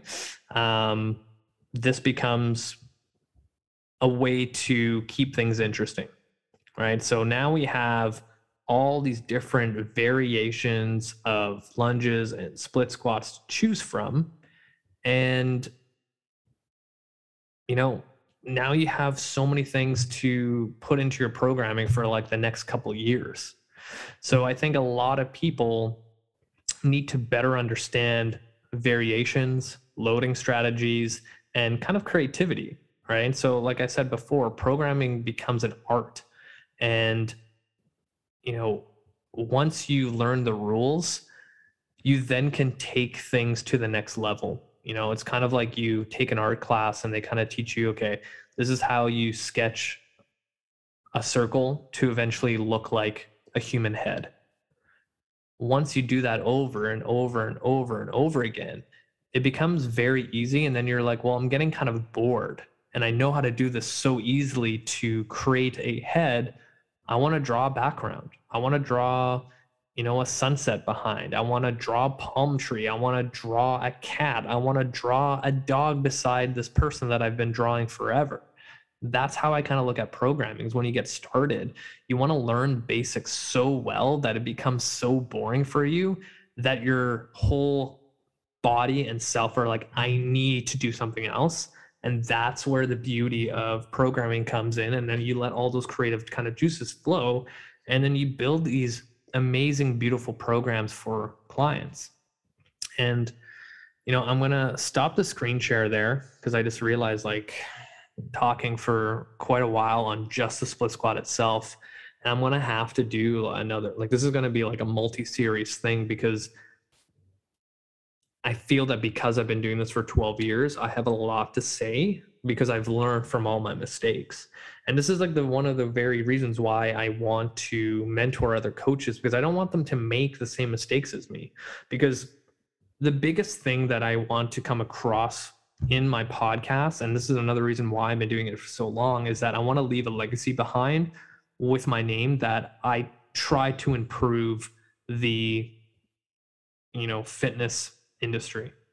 And if that's just like, it's literally scratching the surface of like, oh, fuck, that Raf guy, like he really emphasized foundations, he kept it simple. And because I've been following his work, I feel better, I move better, whatever. Like that's essentially what I want to do. And with mentoring other coaches, I can give them all the knowledge that I have in the past 12 years and now save them time to not go down the rabbit holes that I went through. So if I could take my 12 years of experience and like compress it into 4 years, where they could be where I am right now in 4 years, is going to make not only their career more fulfilling, but also influence the fitness industry in a positive way. And, when I first started, I would listen to all these different coaches that are really successful that I looked up to and wanted to be like them. And I modeled myself like them. So if I can take the knowledge that I did over the past decade and pass it on to make them come to these conclusions faster, then it's just a win-win for everybody. So another tangent. I don't know why I'm like that today, but I'm going to leave it there. We're going to do another addition to this because I have a couple more things we need to talk about. But hopefully you enjoyed this episode. Thank you so much for listening and watching. Subscribe to my YouTube channel. Please, let's hit that 400. My goal is to hit 500 by the end of this year. So let's make it happen. Let's reach more people. And it's been interesting now that it's been kind of getting some momentum. People have been commenting on my video. So even if you've been listening forever, like comment on my video, because that's going to bump my stuff up in the algorithm. Add me on Facebook, add me on Instagram. If you have any questions, feel free to reach out. And that's it for me, you guys. Until next time. What's up, my podcast listeners? This is your host, Rafal Matuszewski, and we are going to continue our top 10 exercises that everybody needs to be doing. And this is part 4. I did not think that this was going to be this long. And you know what? I shouldn't be surprised because I ramble so much. And, without further ado, let's just get right into it. So we've already kind of covered a core section, like core exercises that we need to be doing, farmer carries that we need to be doing, deadlift variations that we need to be doing. And I believe we left off with like lunges, split squats, and any kind of like lower body that's unilateral. And today what I want to start off on, and I have a feeling that it's going to be definitely just one kind of section, and it's going to be pulling exercises. So the reason why I place a huge emphasis on any kind of pulling exercise for clients is that for most of us who are seated at a desk like I am right now, and we do that all day, every day. So if I had to audit a regular person's day, it usually starts with you getting up, you getting yourself in a car, driving to work anywhere from 10 minutes to an hour. Then you sit at a desk for about 8 hours. Then you drive home again, either 10 minutes or to an hour, depending on your commute time. Then you come home and sit down to eat dinner. And then you finish the night off by sitting on your couch, watching something or whatever it is. So we tend to be in this forward flex position a lot. And the last thing you want to do is go to the gym and start pressing like crazy, making all of this stuff tighter and pulling you further into that position. So it makes sense to me to pull a lot more than press. And, you might have heard that whole push to pull ratio should be 2 to 1. And now, things have been looking a lot worse for our general population, and it's almost to a 3-to-1. Honestly, the amount of people that I see that have shoulder issues, neck issues, the last thing I want to do for them is give them more pressing, because even when I get people pulling, they still don't know how to get out of this weird rounded position. And even if I try to cue them of like stacking and, packing the shoulder, they end up still pulling themselves like this. So it's a lot of stuff that needs to be corrected. And the last thing I want to do is fuel that fire of, again, I don't like using the word posture, but that's literally what it is that rounded posture. So we're going to kind of go through all the pulling exercises that I tend to give to everyone, and then maybe some few variations where that are a little bit more advanced. So I'm going to try to share my screen, and I'm going to try to keep this episode 30 minutes or less, and let's see where we go. And again, I'm always going to say this: if you haven't subscribed to my YouTube channel, do so right now. You know what? Every single person is going to get a TRX row. So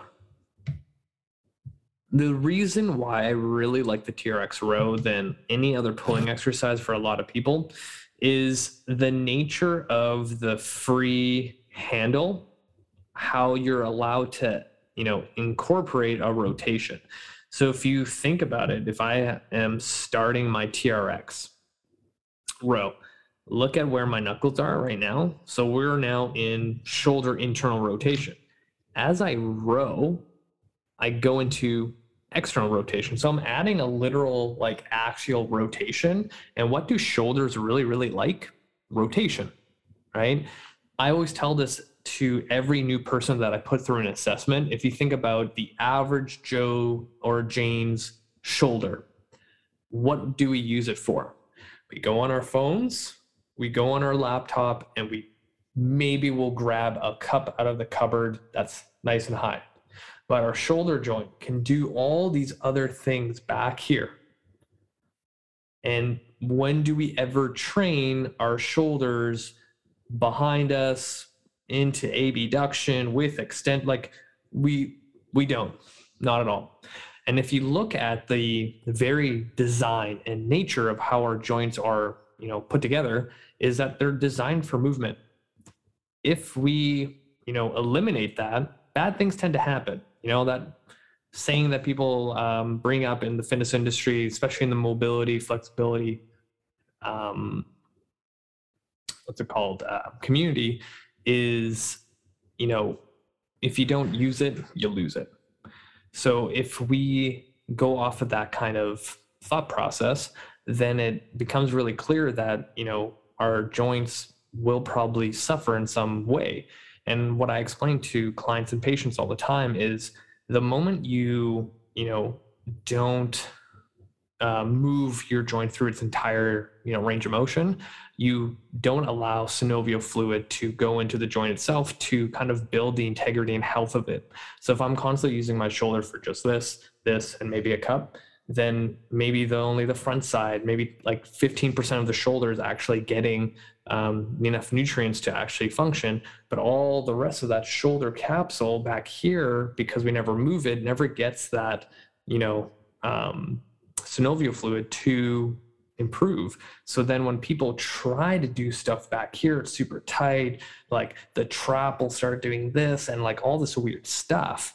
So at the end of the day, it's like you're doing yourself a disservice if you don't utilize your shoulder or any joint really in its full range of motion. So I always kind of find exercises that will promote movement as much as possible. And again, there's like a double-edged sword, like more movement's not better, but in a controlled environment, then you have a pretty good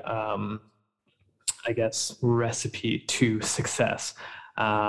So the TRX row is one of those things where I kind of start with everyone. And there's a few reasons too, is like, if you look at the nature of the body position, one, I'm teaching people how to use their posterior chain. So I really, really enjoy teaching and coaching just the start position. Because if you think about it, like me, like I don't like putting my toes down. I just naturally feel like if you dig your heels in, then you have a little bit of of a better understanding and feedback for an average person to like understand like how to stay upright and create tension. So if I'm getting people to dig their heels in, then that's going to send a signal all the way to my hips to be as straight as possible, squeeze the glutes and have that posterior chain kind of light up. And then that allows my entire backside to also create tension and like fire up my lats. So this is a lot of stuff that's also like a precursor to the deadlift, if you really think about it. Because when we get to the top of the deadlift or even the start position, you want that whole posterior side to be kind of, ready and like stiff and just with so much tension that if you had whatever load, it's going to be easy to lift up. And then the other thing too that a lot of people don't think about with the TRX row is neck position. So if you think about this, like how many people's necks are like here all day, and the amount of tension that can go back here can lead to headaches, migraines, always having tight traps, things like that. So if I could teach someone how to like pack their neck in a nice neutral position, it's going to light up that whole backside again as a strong unit. So then when I decide to deadlift or pick something off the floor or even do a lunge or even a TRX row, like everything's going to be stacked in a neutral position.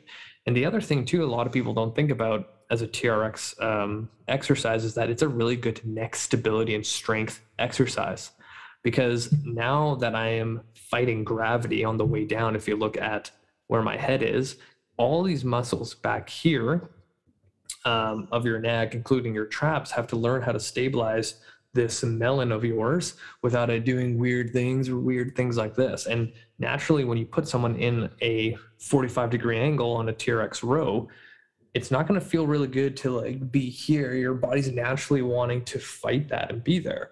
So I can't think of a better exercise for posterior strength, especially in the pulling position, than a TRX row. And the nice thing too is like the TRX row is going to be a staple for almost everyone. If I have someone brand new that's never exercised, you just move them a little bit higher and then they can still get the benefit. The fitter you get, the lower you go, and then you're going to go into more challenging ranges where you have to really pull yourself up. Now, there's so many different variations of the TRX row, and you can play around with tempo. You can play around with putting on a weight vest, putting a sandbag on your hips. You can like do a single leg inverted row. There's so many different ways of doing it, but at the end of the day, the TRX row is always going to be a staple in my programming, and a lot of people should be doing the TRX row. And yes, it seems boring, it doesn't seem fancy, but funny enough, I've been working on some social media posts this week, and people have been getting strong decades before all the equipment that we have available today. 70 years ago, when the Soviets started producing strength and conditioning research on the Olympic lifts, people still do those exercises today, and they are still able to be as strong as those guys back 70 years ago. Like, it's not rocket science. Training to get stronger, leaner, faster, whatever you want to do, it's really simple, basic, non-sexy things. If you're constantly going down the rabbit hole of finding a new sexy exercise, you're not going to get to your results faster. If anything, you're going to injure yourself because it's a brand new exercise and not a lot of people have put themselves through. So think about it. Like, would you rather, take a medication that's been around for 30 years, that has so much research in it, so many human trials, so many people that take it on a daily basis, or a brand new drug that has none of that kind of history or credibility? I rather go with something that's proven and that is been around for a little while, and not just like, here's this new thing, hopefully it works, and hopefully your body doesn't have explosive diarrhea every time you take it. Not saying that it's going to happen with exercise, but something might explode, like your discs or whatever. But TRX rows, long story short, I did not think I was going to go down that path. But another exercise that I get everyone doing is band pull-aparts. I always spell pull-aparts with the A included with the parts position. Sorry, I'm just like rambling, but again, not a super sexy exercise, but this is what most people need is scapular retraction and developing those postural muscles as much as possible. So I'm constantly looking at stuff that, doesn't require a lot of equipment that people can do at home. And if they're at a gym and it's super crowded, you still have all the stuff and you don't have to use, 16 different things in order to, be successful, right? So band pull aparts, there's so many different variations. I'm going to show you a couple, but essentially band pull aparts, one of the best. Another thing too is a lot of people, when I give them band pull aparts, after a couple reps, it ends up looking like this. And they just don't understand how to like relax this. So sometimes I tell people like, think of going into a V position, and the band, if you look at the image here, will end up kind of at the top of your rib cage. And that's fine too, because at the end of the day, I want those posterior muscles, mid-trap, rhomboids, those things to get stronger and more, more efficient at moving and activating. So it doesn't really matter where the band goes as long as I feel the shit back there working. So a couple of variations that I like doing. Might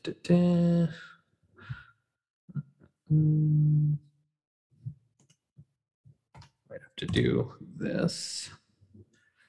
One is bent over, because I can't think of a better way. Hopefully this ad goes quick.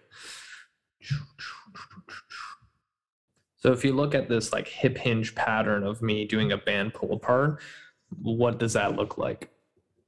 Deadlift position, you trying to pick up shit. So most people break at a heavy deadlift with their shoulders and they round. Again, in deadlifting, it's not a big deal if those arms drop forward. I totally get that. But if the rest of your back rounds, then you're kind of looking at some bad shit happening. But in my head, it's like, I'm standing doing this. Sure, I'm getting the benefit. But what happens if I do go into a hinge position and I break apart? So why wouldn't I want to get this position as strong as possible and go from here, Nice and simple. Another thing that I will say, because I've had this so many times, like band pull aparts are an awesome exercise, but what happens if I can't get someone to actually relax their neck and everything is just jacked up in their shoulders? And this is where I'll put them on a foam roller, bench, whatever it is, to actually relax their neck and traps.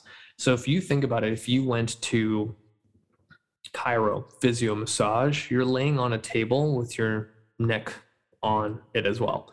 And a lot of people don't think about this, is like, that is a position where there's zero muscle activation of your neck. So if you're trying to get adjusted by a chiro or getting your neck treated by an RMT, you don't want to be like super tense in your neck. They want it to be relaxed so they can actually do treatment.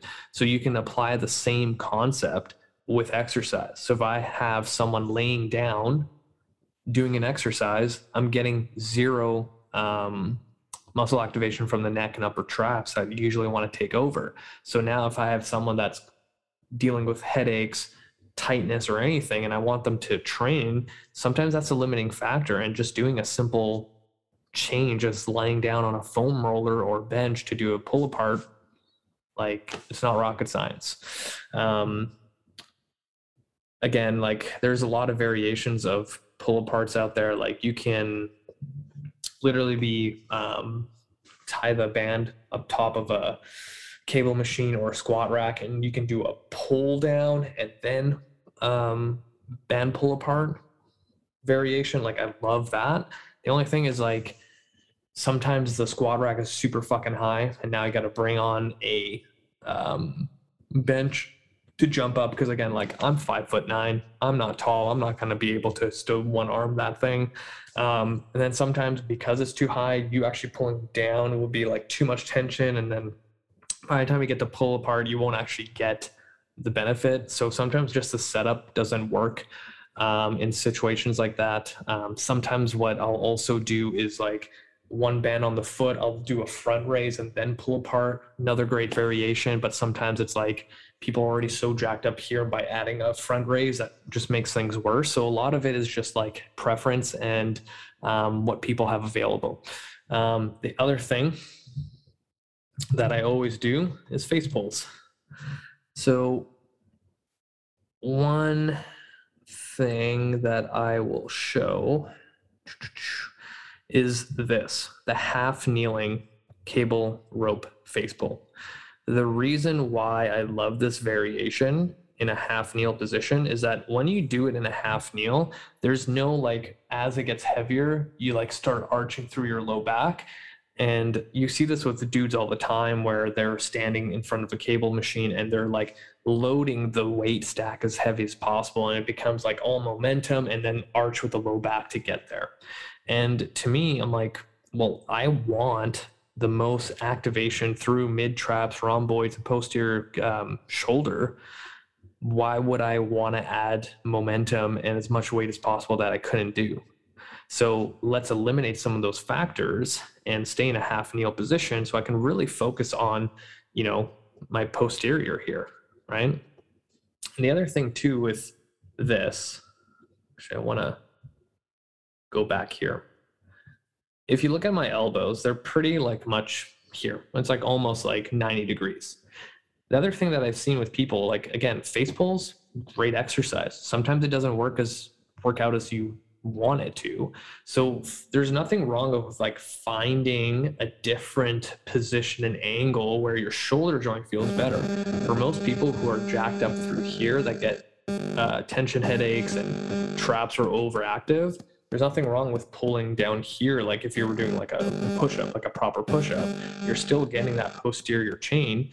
And all you did is just change the angle. Because again, if I have rounded shoulders and now I'm going up here and trying to pull, like my shoulder is already in a bad position. This also doesn't feel good. But if I'm already here and I'm pulling down this way, it becomes a little bit different, right? You get a different angle of pull. And sometimes that's all it takes to find that middle ground. And this is where the face pull just, you know, does so well, right? Like you can even see like where my back is getting pulled and what's working and what's not. The other variation that I really like using with the face pull to make sure you're not cheating, I just need to find this one. Oh, hang on.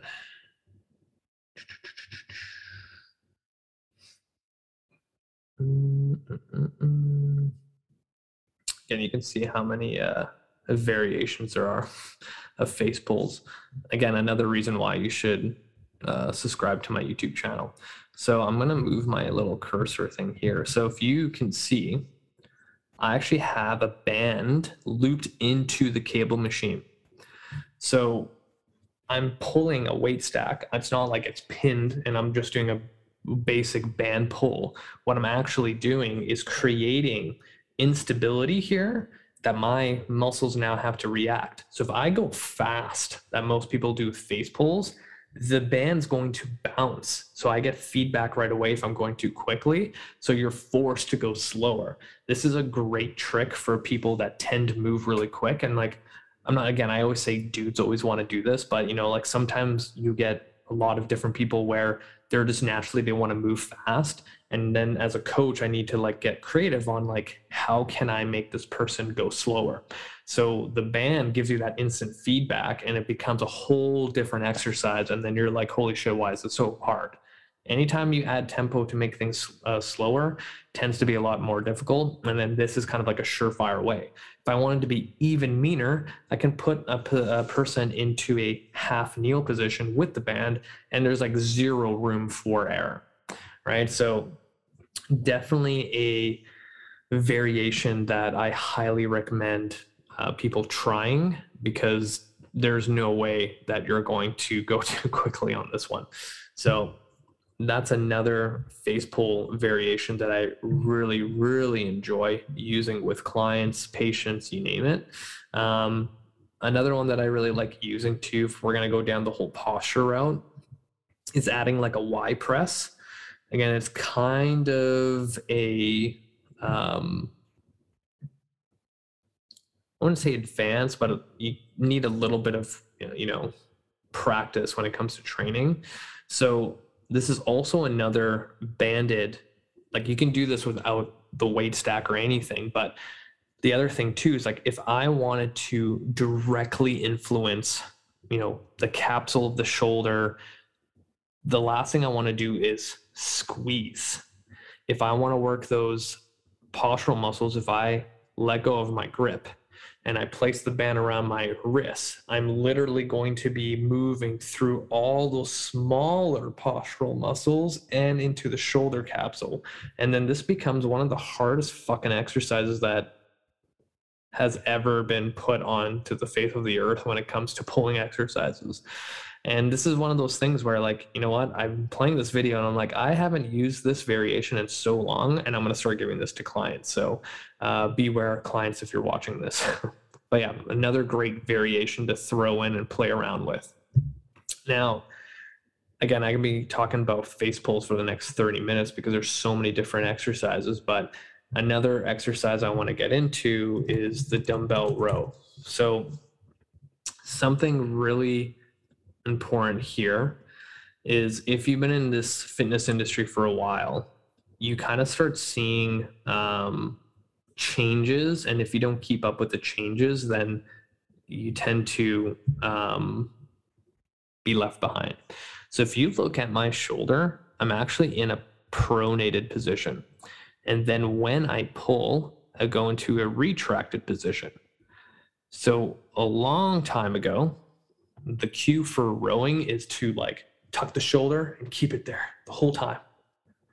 But in my head, and a lot of people also figured this out, is like if my shoulder blade and shoulder is designed for protraction and retraction, why would I try to pin it in retraction the entire time? Wouldn't it make sense that when I place my shoulder in protraction with the weight, to have it strong enough to be able to go into retraction from a protracted position? And again, this is how I translate my programming into other things. If I have someone deadlifting heavy, what is the one thing that we brought up already that a lot of people break when they deadlift a heavy weight? They go into protraction in the back rounds.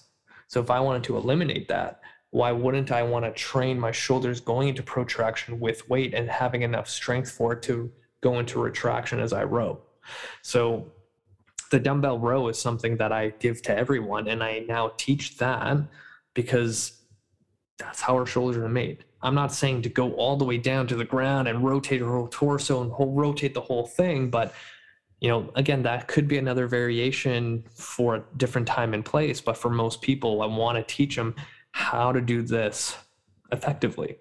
And that's been a huge game changer when I started doing this, I don't know, like 5 years ago with people. Something really simple that goes a long way. Now, another pulling exercise that I absolutely love, and I got to start like going really quick here because we are running out of time. Something called bat wings. So this was made famous by Dan John, and if you don't know who Dan John is, you better look him up.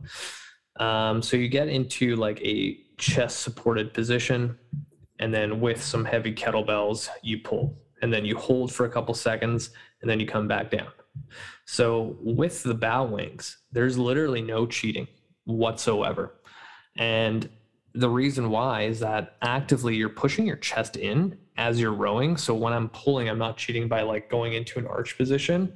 I'm literally trying to stay here. And now it's all back exercises. Like I'm digging my toes in, squeezing my glutes. And this becomes a very challenging exercise. And I prefer using kettlebells only because it's easier to grab off the ground. And it just, the nature of it, because the weight is a little bit lower, when you pull, you won't hit the bench itself. So it becomes a little bit more about practicality and things like that. But yeah, like huge game changer when it comes to posterior strength and like things that translate over.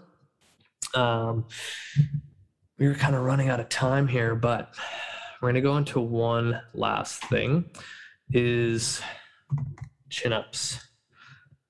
Oop. Sure, let's go. I always like going into band-assisted chin-ups first because most people don't really have the upper body strength to do a full body weight chin-up with some pretty shitty form. So the big thing here that I just did is I put my feet forward. So when you look at people doing chin-ups, their legs are kind of dead and they're just hoping to like pull themselves up. But if I want more out of the exercise, I want full body tension, just like the TRX row that we started off this episode with. So it's in my best interest to do the same thing on a very challenging exercise to get more bang for my buck. So then I can progress through it faster. So with the band, one, again, like I don't jump into like, okay, now go do some body weight chin-ups and then they end up looking like this every time. Whereas like I want them to lead their chest to the bar rather than like, come on biceps, do your thing. And then my shoulders are rounding and then I'm like squeezing to get a rep in. That's not a chin-up. That's just like you squirming up a freaking ledge trying to get over it during the Tough Mudder or some shit like that. Again, training is training. Just think about that. When I give band assisted chin-ups is with the feet, one, I can squeeze my glutes and activate my core a little bit more efficiently than having like floppy legs and or bending them behind me. And with the band, when people do band assisted chin-ups, the worst thing to have is like the band literally from the top going, pinning into your chest, going down to your belly button. And if you're a dude, going across your like area and then rubbing up and down on it, like that doesn't feel the greatest. So it makes sense to have some space.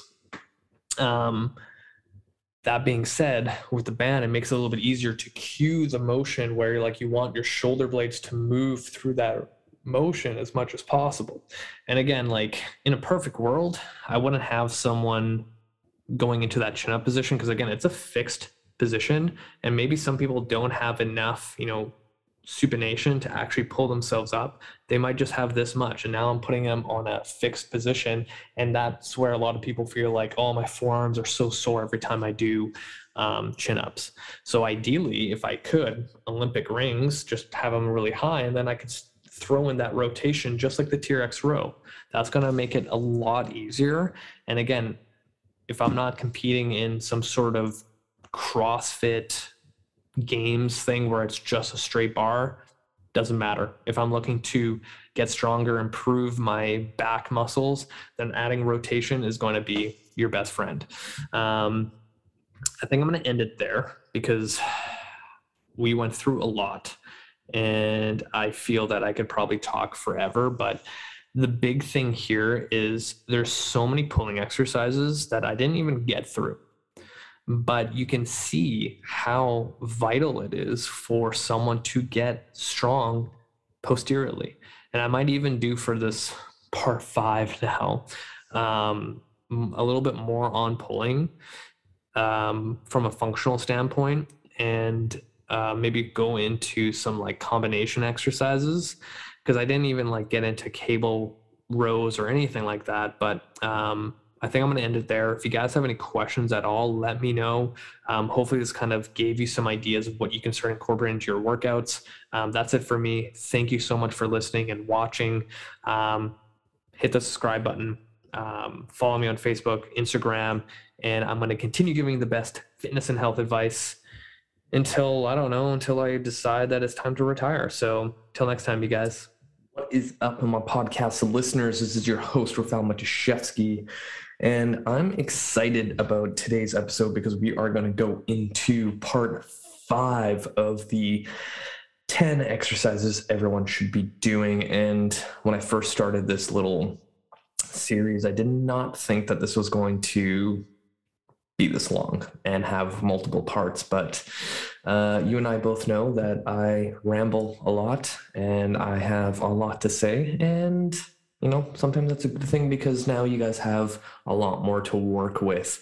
And my quality of the screen is terrible. I need a new MacBook. But we're going to jump right into it. For those who are listening, 100% you should be watching this episode because it's going to be a lot of demos. And for those who just maybe started listening to my show and you're like, holy shit, part 5, in the description of the episode, I'm going to have part 4, 3, 2, and 1. And essentially this whole series has been the 10 exercises that I tend to do with every single person, but I've been kind of categorizing them into core exercises, hip hinge exercises, knee dominant exercises, things like that, to kind of give you a category and show you how I progress, regress, and lateralize with clients. So we're going to jump right into it. And we are going to go into pressing today. So the thing with pressing, I'm going to say this right now. Most people tend to have shoulder issues.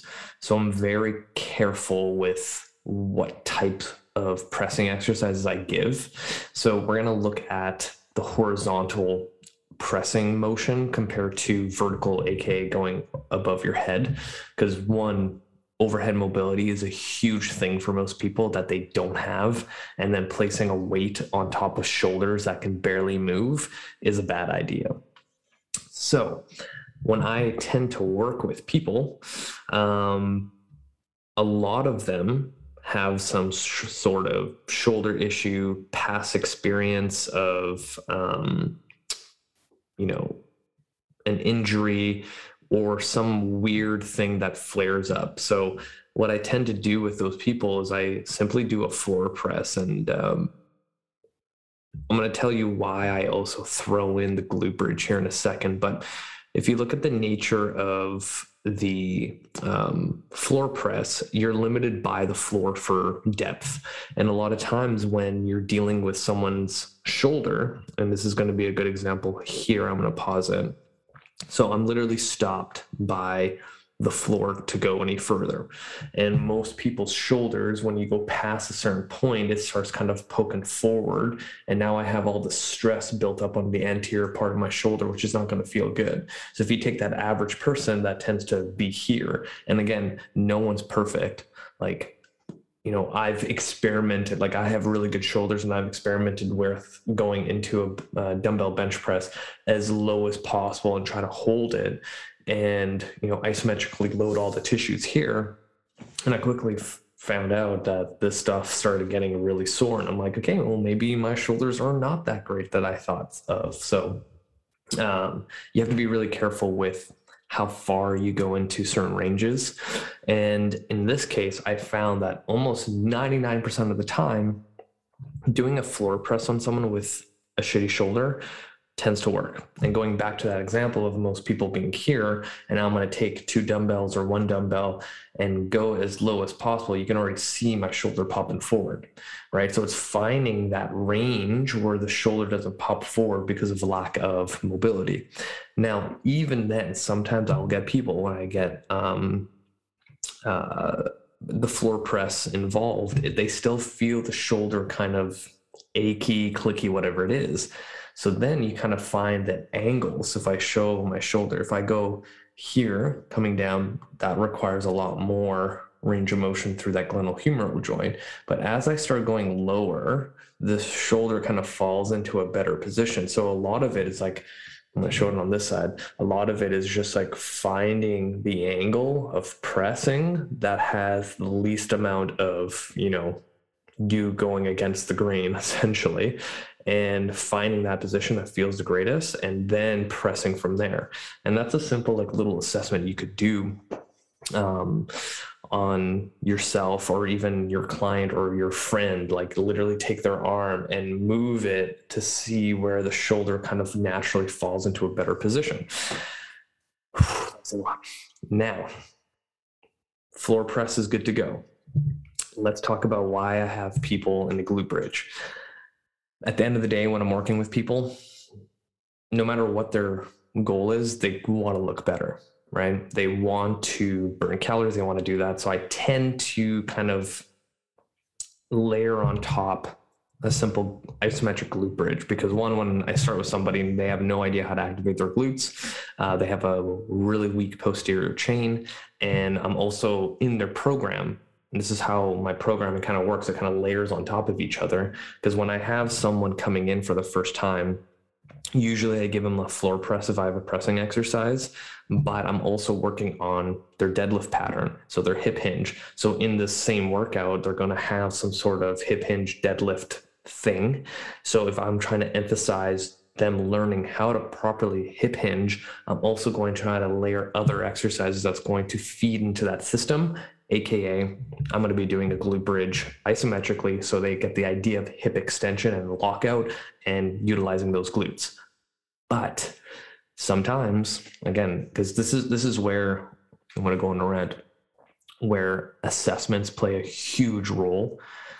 If I have someone so deconditioned, so like I haven't worked out in 12 years and I have like zero strength, probably putting them into a floor press with a glute bridge is going to look terrible. So there's nothing wrong with, putting their hips down onto the ground and just doing a floor press. Like, there's nothing wrong with that. Now, after that, let's get into our next exercise. Another thing I really like using for pressing is the cable machine. And the reason behind this, and kind of goes back to my previous comment about layering things. So in this case, I have a half kneeling single arm cable chest press. Now I'm going to pause it here. Actually, maybe I'm going to keep it going because I'm going to probably switch sides and it's going to look a lot better. So in this case, in a half kneeling position, number one, there's no way to cheat. Like, there's no way. Second, half kneeling position helps build a lot of hip stability and core stability at the same time. And those are the two things that people desperately need when they start training. And well, that's a good face that I just like paused on. That's solid. There you go. Those two things will transfer over to other things down the road. And I haven't met someone yet where I'm like, bam, your core stability and hip stability are like so good, you don't have to work on anything. You know what I mean? Like, these are the things that people tend to overlook. And even if I had a CrossFitter that's really high end of an athlete or a high level dancer, whatever it is, like, they all could work on a little bit more hip and core stability to ensure that that can transfer over to their sport. So if I had someone in this position and I really wanted to challenge them, this foot that's in front of me, I'm going to try to make it in line with this knee. And now my base of support is super narrow and I have to really work hard to ensure that I don't fall over. So what does that do? This hip has to work really, really, really hard in order to press. Now, the other reason why I like the cable machine is I also kind of have control of how far back I go. And it's also kind of a narrow press. You don't see me kind of going out to the side. So I've had people with, shoulder issues, and I just tell them to like go into a narrow position. And they're like, okay, yeah, this feels really good.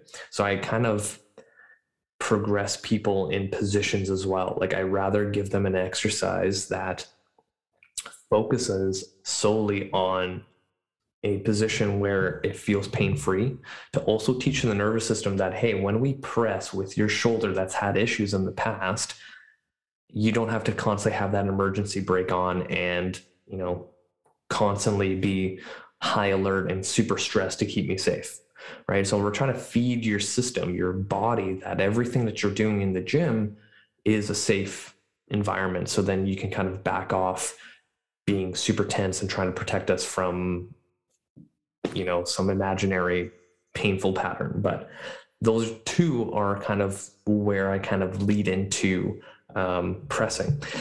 Now, since we're kind of on the topic of shoulder stuff, I also really like the half kneeling landmine press. Can't spell today.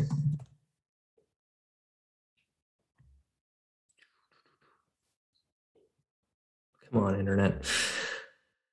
Oh yeah, look at this hair. I can miss my long hair. So half kneeling landmine press. When it comes to shoulder stuff, like I said, most people don't have enough shoulder flexion actively and most likely have some sort of mobility restrictions.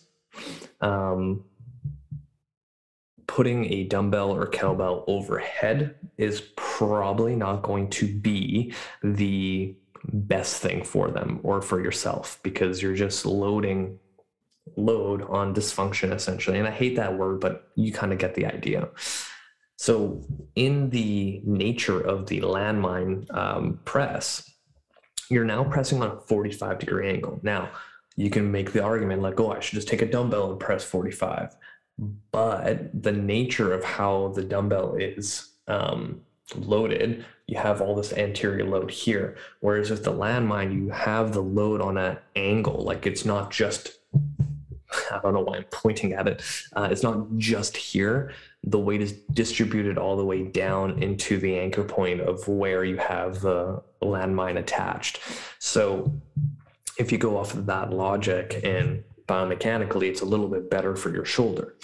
The other thing that I really love about the landmine is you can load it really heavy. So I've had guys in the past that still think they're college studs and want to lift heavy, but their shoulders are shit. So the landmine is kind of one of those things where let's place a 45 on it. Let's put 2 45-pound plates on there and you can get really, really challenged with it. Now, the other thing I really love about the landmine when it comes to pressing is the moment I get to my end range, like I am here, the weight now has to be stabilized by my shoulder blade, because if I press and it starts going this way or this way, all of this stuff in here has to stabilize that weight at the very end. Now, this becomes like a strength rehab exercise, but really it's just the nature of how the barbell is position that gives you that stimulus. So this becomes a really great exercise for people who want to press who have shitty shoulders. I'm just going to finish this video because I also like to reminisce about my long hair that I kind of want to do again. But from there, say I have someone progressing very, very well when it comes to their shoulders, and I want to start introducing pressing. I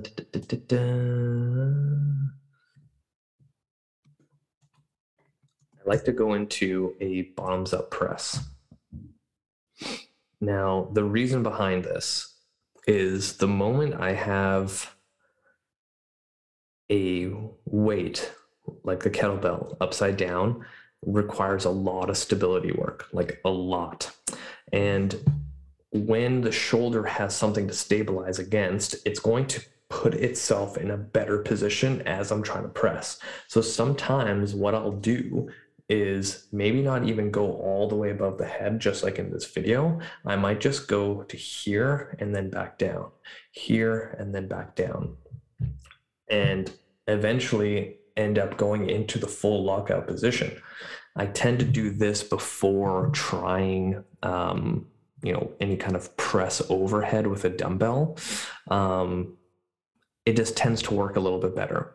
And when it comes to overall strength, like just general strength, a lot of people lack the stability in order to get those higher numbers. So a lot of times working on a lighter weight that requires more stability will give you that overall strength.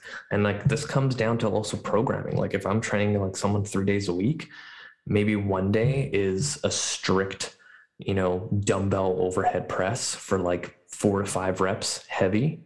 Then the next day is a half kneeling bottoms up press that's lighter and requires a lot of stability. And then the other third day, I'm doing a landmine press.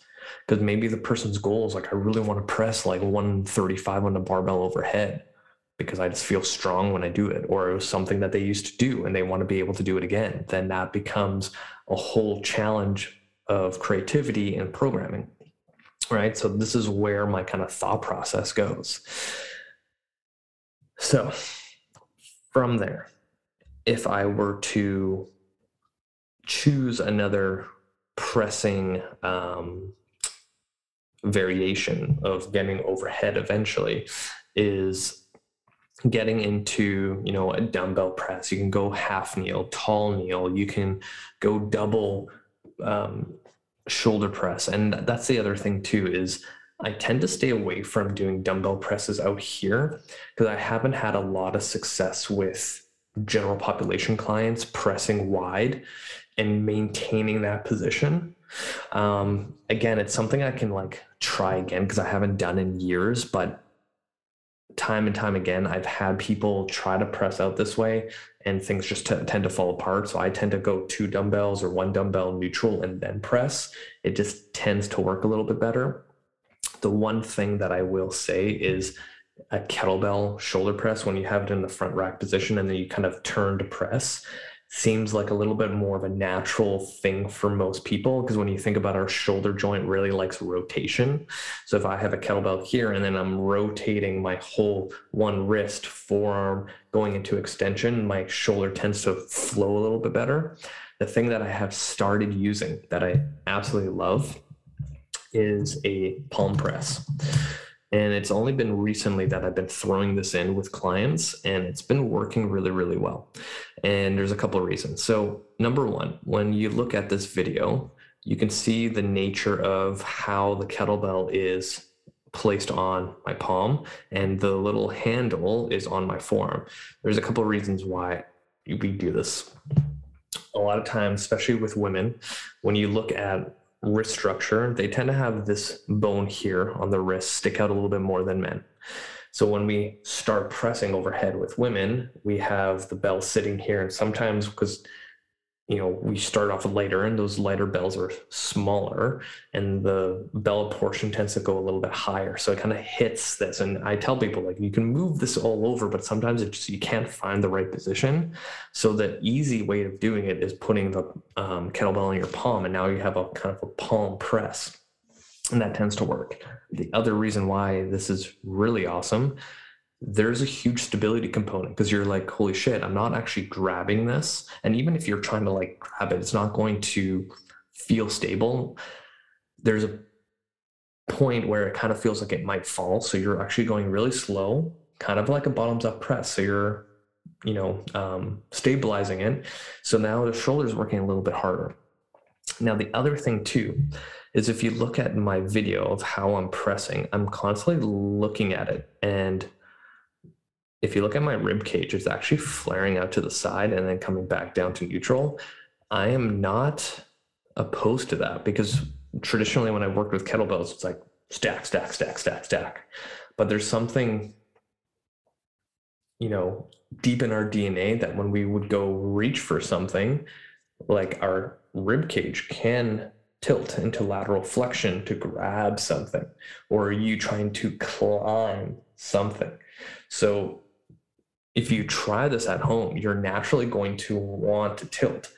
It's like, it's rooted in our DNA for some reason. Like, when I kind of expose myself to this, I didn't even think of it, but I think there's something to like us reaching and grabbing and having that lateral tilt and training in those positions. So something to play around with and something I've been thinking about. But that's essentially some progressions going into overhead pressing that I tend to use. But there's also so many other variations when it comes to just horizontal pressing. And I know I said that I'm going to just do horizontal pressing in this video, but we're kind of jumping all over the place. But something I want to bring up is kind of the progressions of pressing horizontally. I really like after, let's see if this is going to pop up. say I have someone doing a basic dumbbell bench press, and we've done it for 4 to 8 weeks. Something I like to do to kind of add a little flair or spice to it, as people say, is an alternating dumbbell bench press. The reason why I like throwing an alternating dumbbell bench is the moment you have one coming down, you're stabilizing the top one for it not to veer off into space and time. But the moment you come down, your core now has to stabilize you as you're trying to press up, and then do the same thing on the other side. So it's more of a stability and challenge more so than a strength challenge. And again, remember what I said about trying to improve overall strength, you need to also work on stability quite a bit. So that's one way of doing it. The other progression that I go from here that I absolutely love doing with clients is a seesaw press. I feel like I need to update this video because this is old. So same position, similar to an alternating press, but the moment I'm at the bottom, I'm already pressing with the other one. So it's a lot of rotary stability that requires a lot of stabilization. So something like this, and like you can even see how my feet are really trying to like stabilize my body without falling, is a great way to challenge stability a lot. And then the same thing kind of goes towards putting yourself on an incline, putting yourself on a decline bench. Like there's so many different variations. Like even this one here, you can go into a half kneeling shoulder press that's in a seesaw position. I've also done presses, both flat bench, incline bench, decline bench, where I'm holding one at the bottom isometrically and then the other one's pressing. Or same idea is the top one is holding and then I'm just pressing with the bottom one. Like the world is your oyster when it comes to these kind of pressing movements.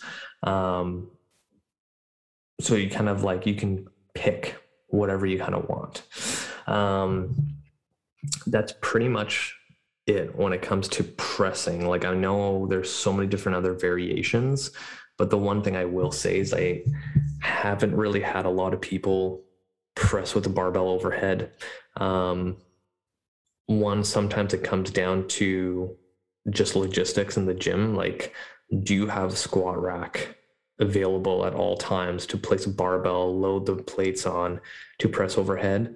The other, thing to that equation is the mobility and stability. Like I get more bang for my buck being able to press one kettlebell or one dumbbell overhead and then moving on to another exercise than constantly worrying about a barbell.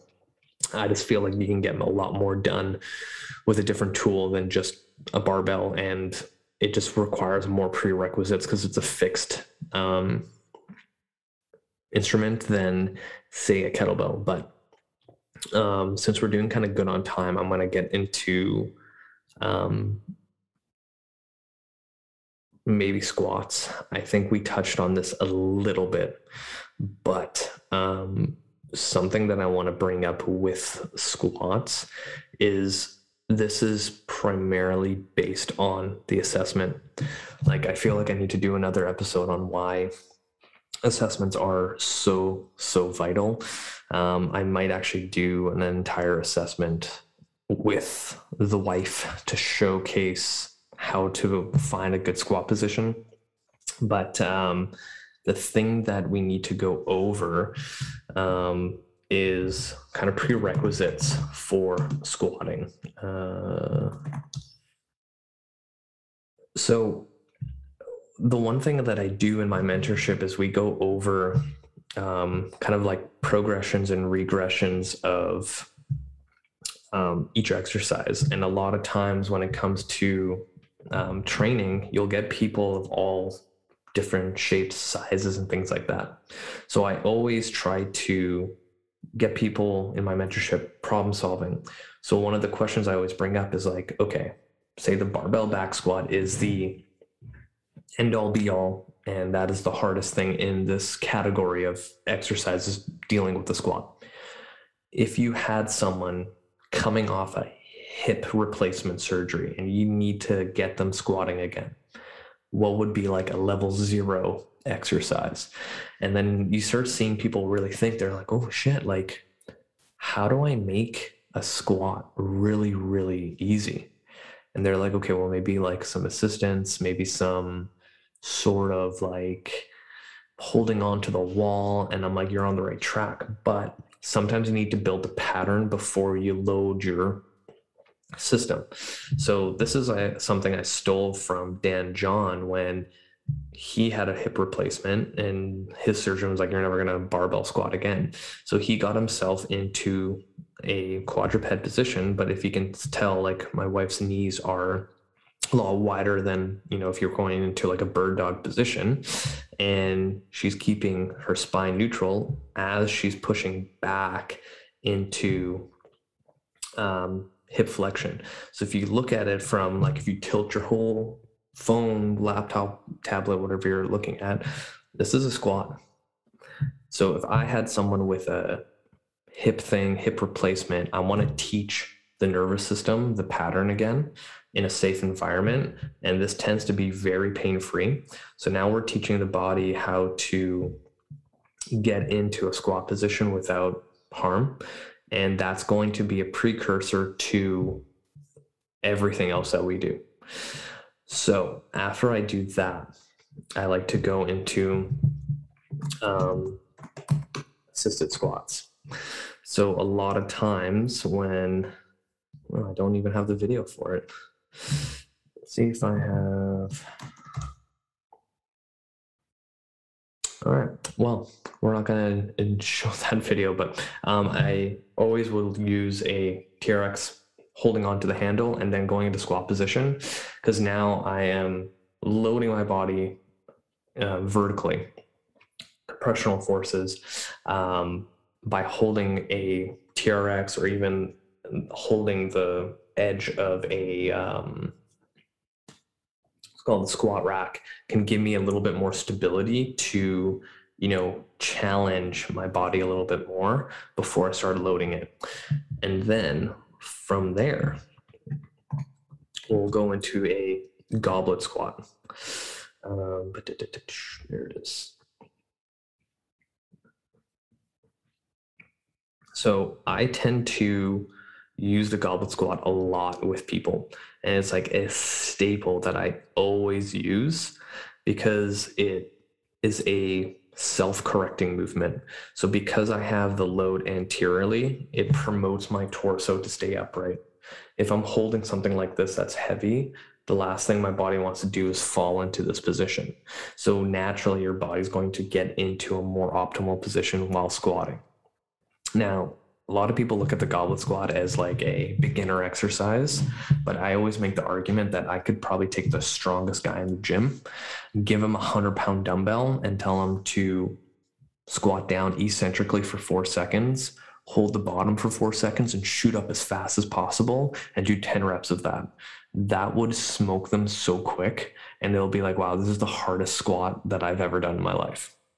So if you are currently listening, doing goblet squats, I highly recommend you try to do that, where you take the heaviest dumbbell you can hold on to eccentrically. So for 4 seconds, you go 1, Mississippi, 2, Mississippi, 3, Mississippi, 4, hold the bottom for 1, Mississippi, 2, Mississippi, 3, Mississippi, 4, and then shoot up and like aim for 10 reps. You'll be surprised how much your legs are going to get smoked from just doing that. That being said, all the exercises that we just went on, as things get easier, you should be challenging yourself in different tempos. Like maybe you don't do an eccentric. Maybe you hold the bottom of a squat, bottom of a split squat, the bottom of a deadlift for 4 seconds and then shoot up. Or say in this case, the squat, you going up concentrically, you're going as slow as possible and then doing a descent at a normal pace. Like tempo is something that people don't really play around with enough, I don't think. They just tend to Like, I'm doing bicep curls and going back down, bicep curls and going back down. And that doesn't really give you enough stimulus because your body can adapt pretty quickly. I tend to go from the goblet squat into like 2 dumbbells here, but I tend to now rotate the dumbbells here because a lot of people will rest that on their shoulders. I like it this position here because it also isometrically loads your biceps. So for dudes, that's a great variation. I honestly don't do back squats with a lot of people. Like right now in my client load, I have one person doing it, and she's been with me for the last 10 years.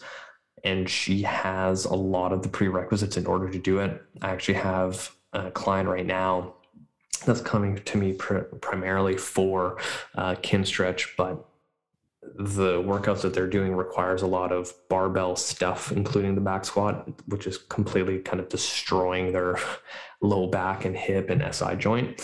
So right now, what we're kind of focusing on is building better hips, building better functioning core stability in order to do those things.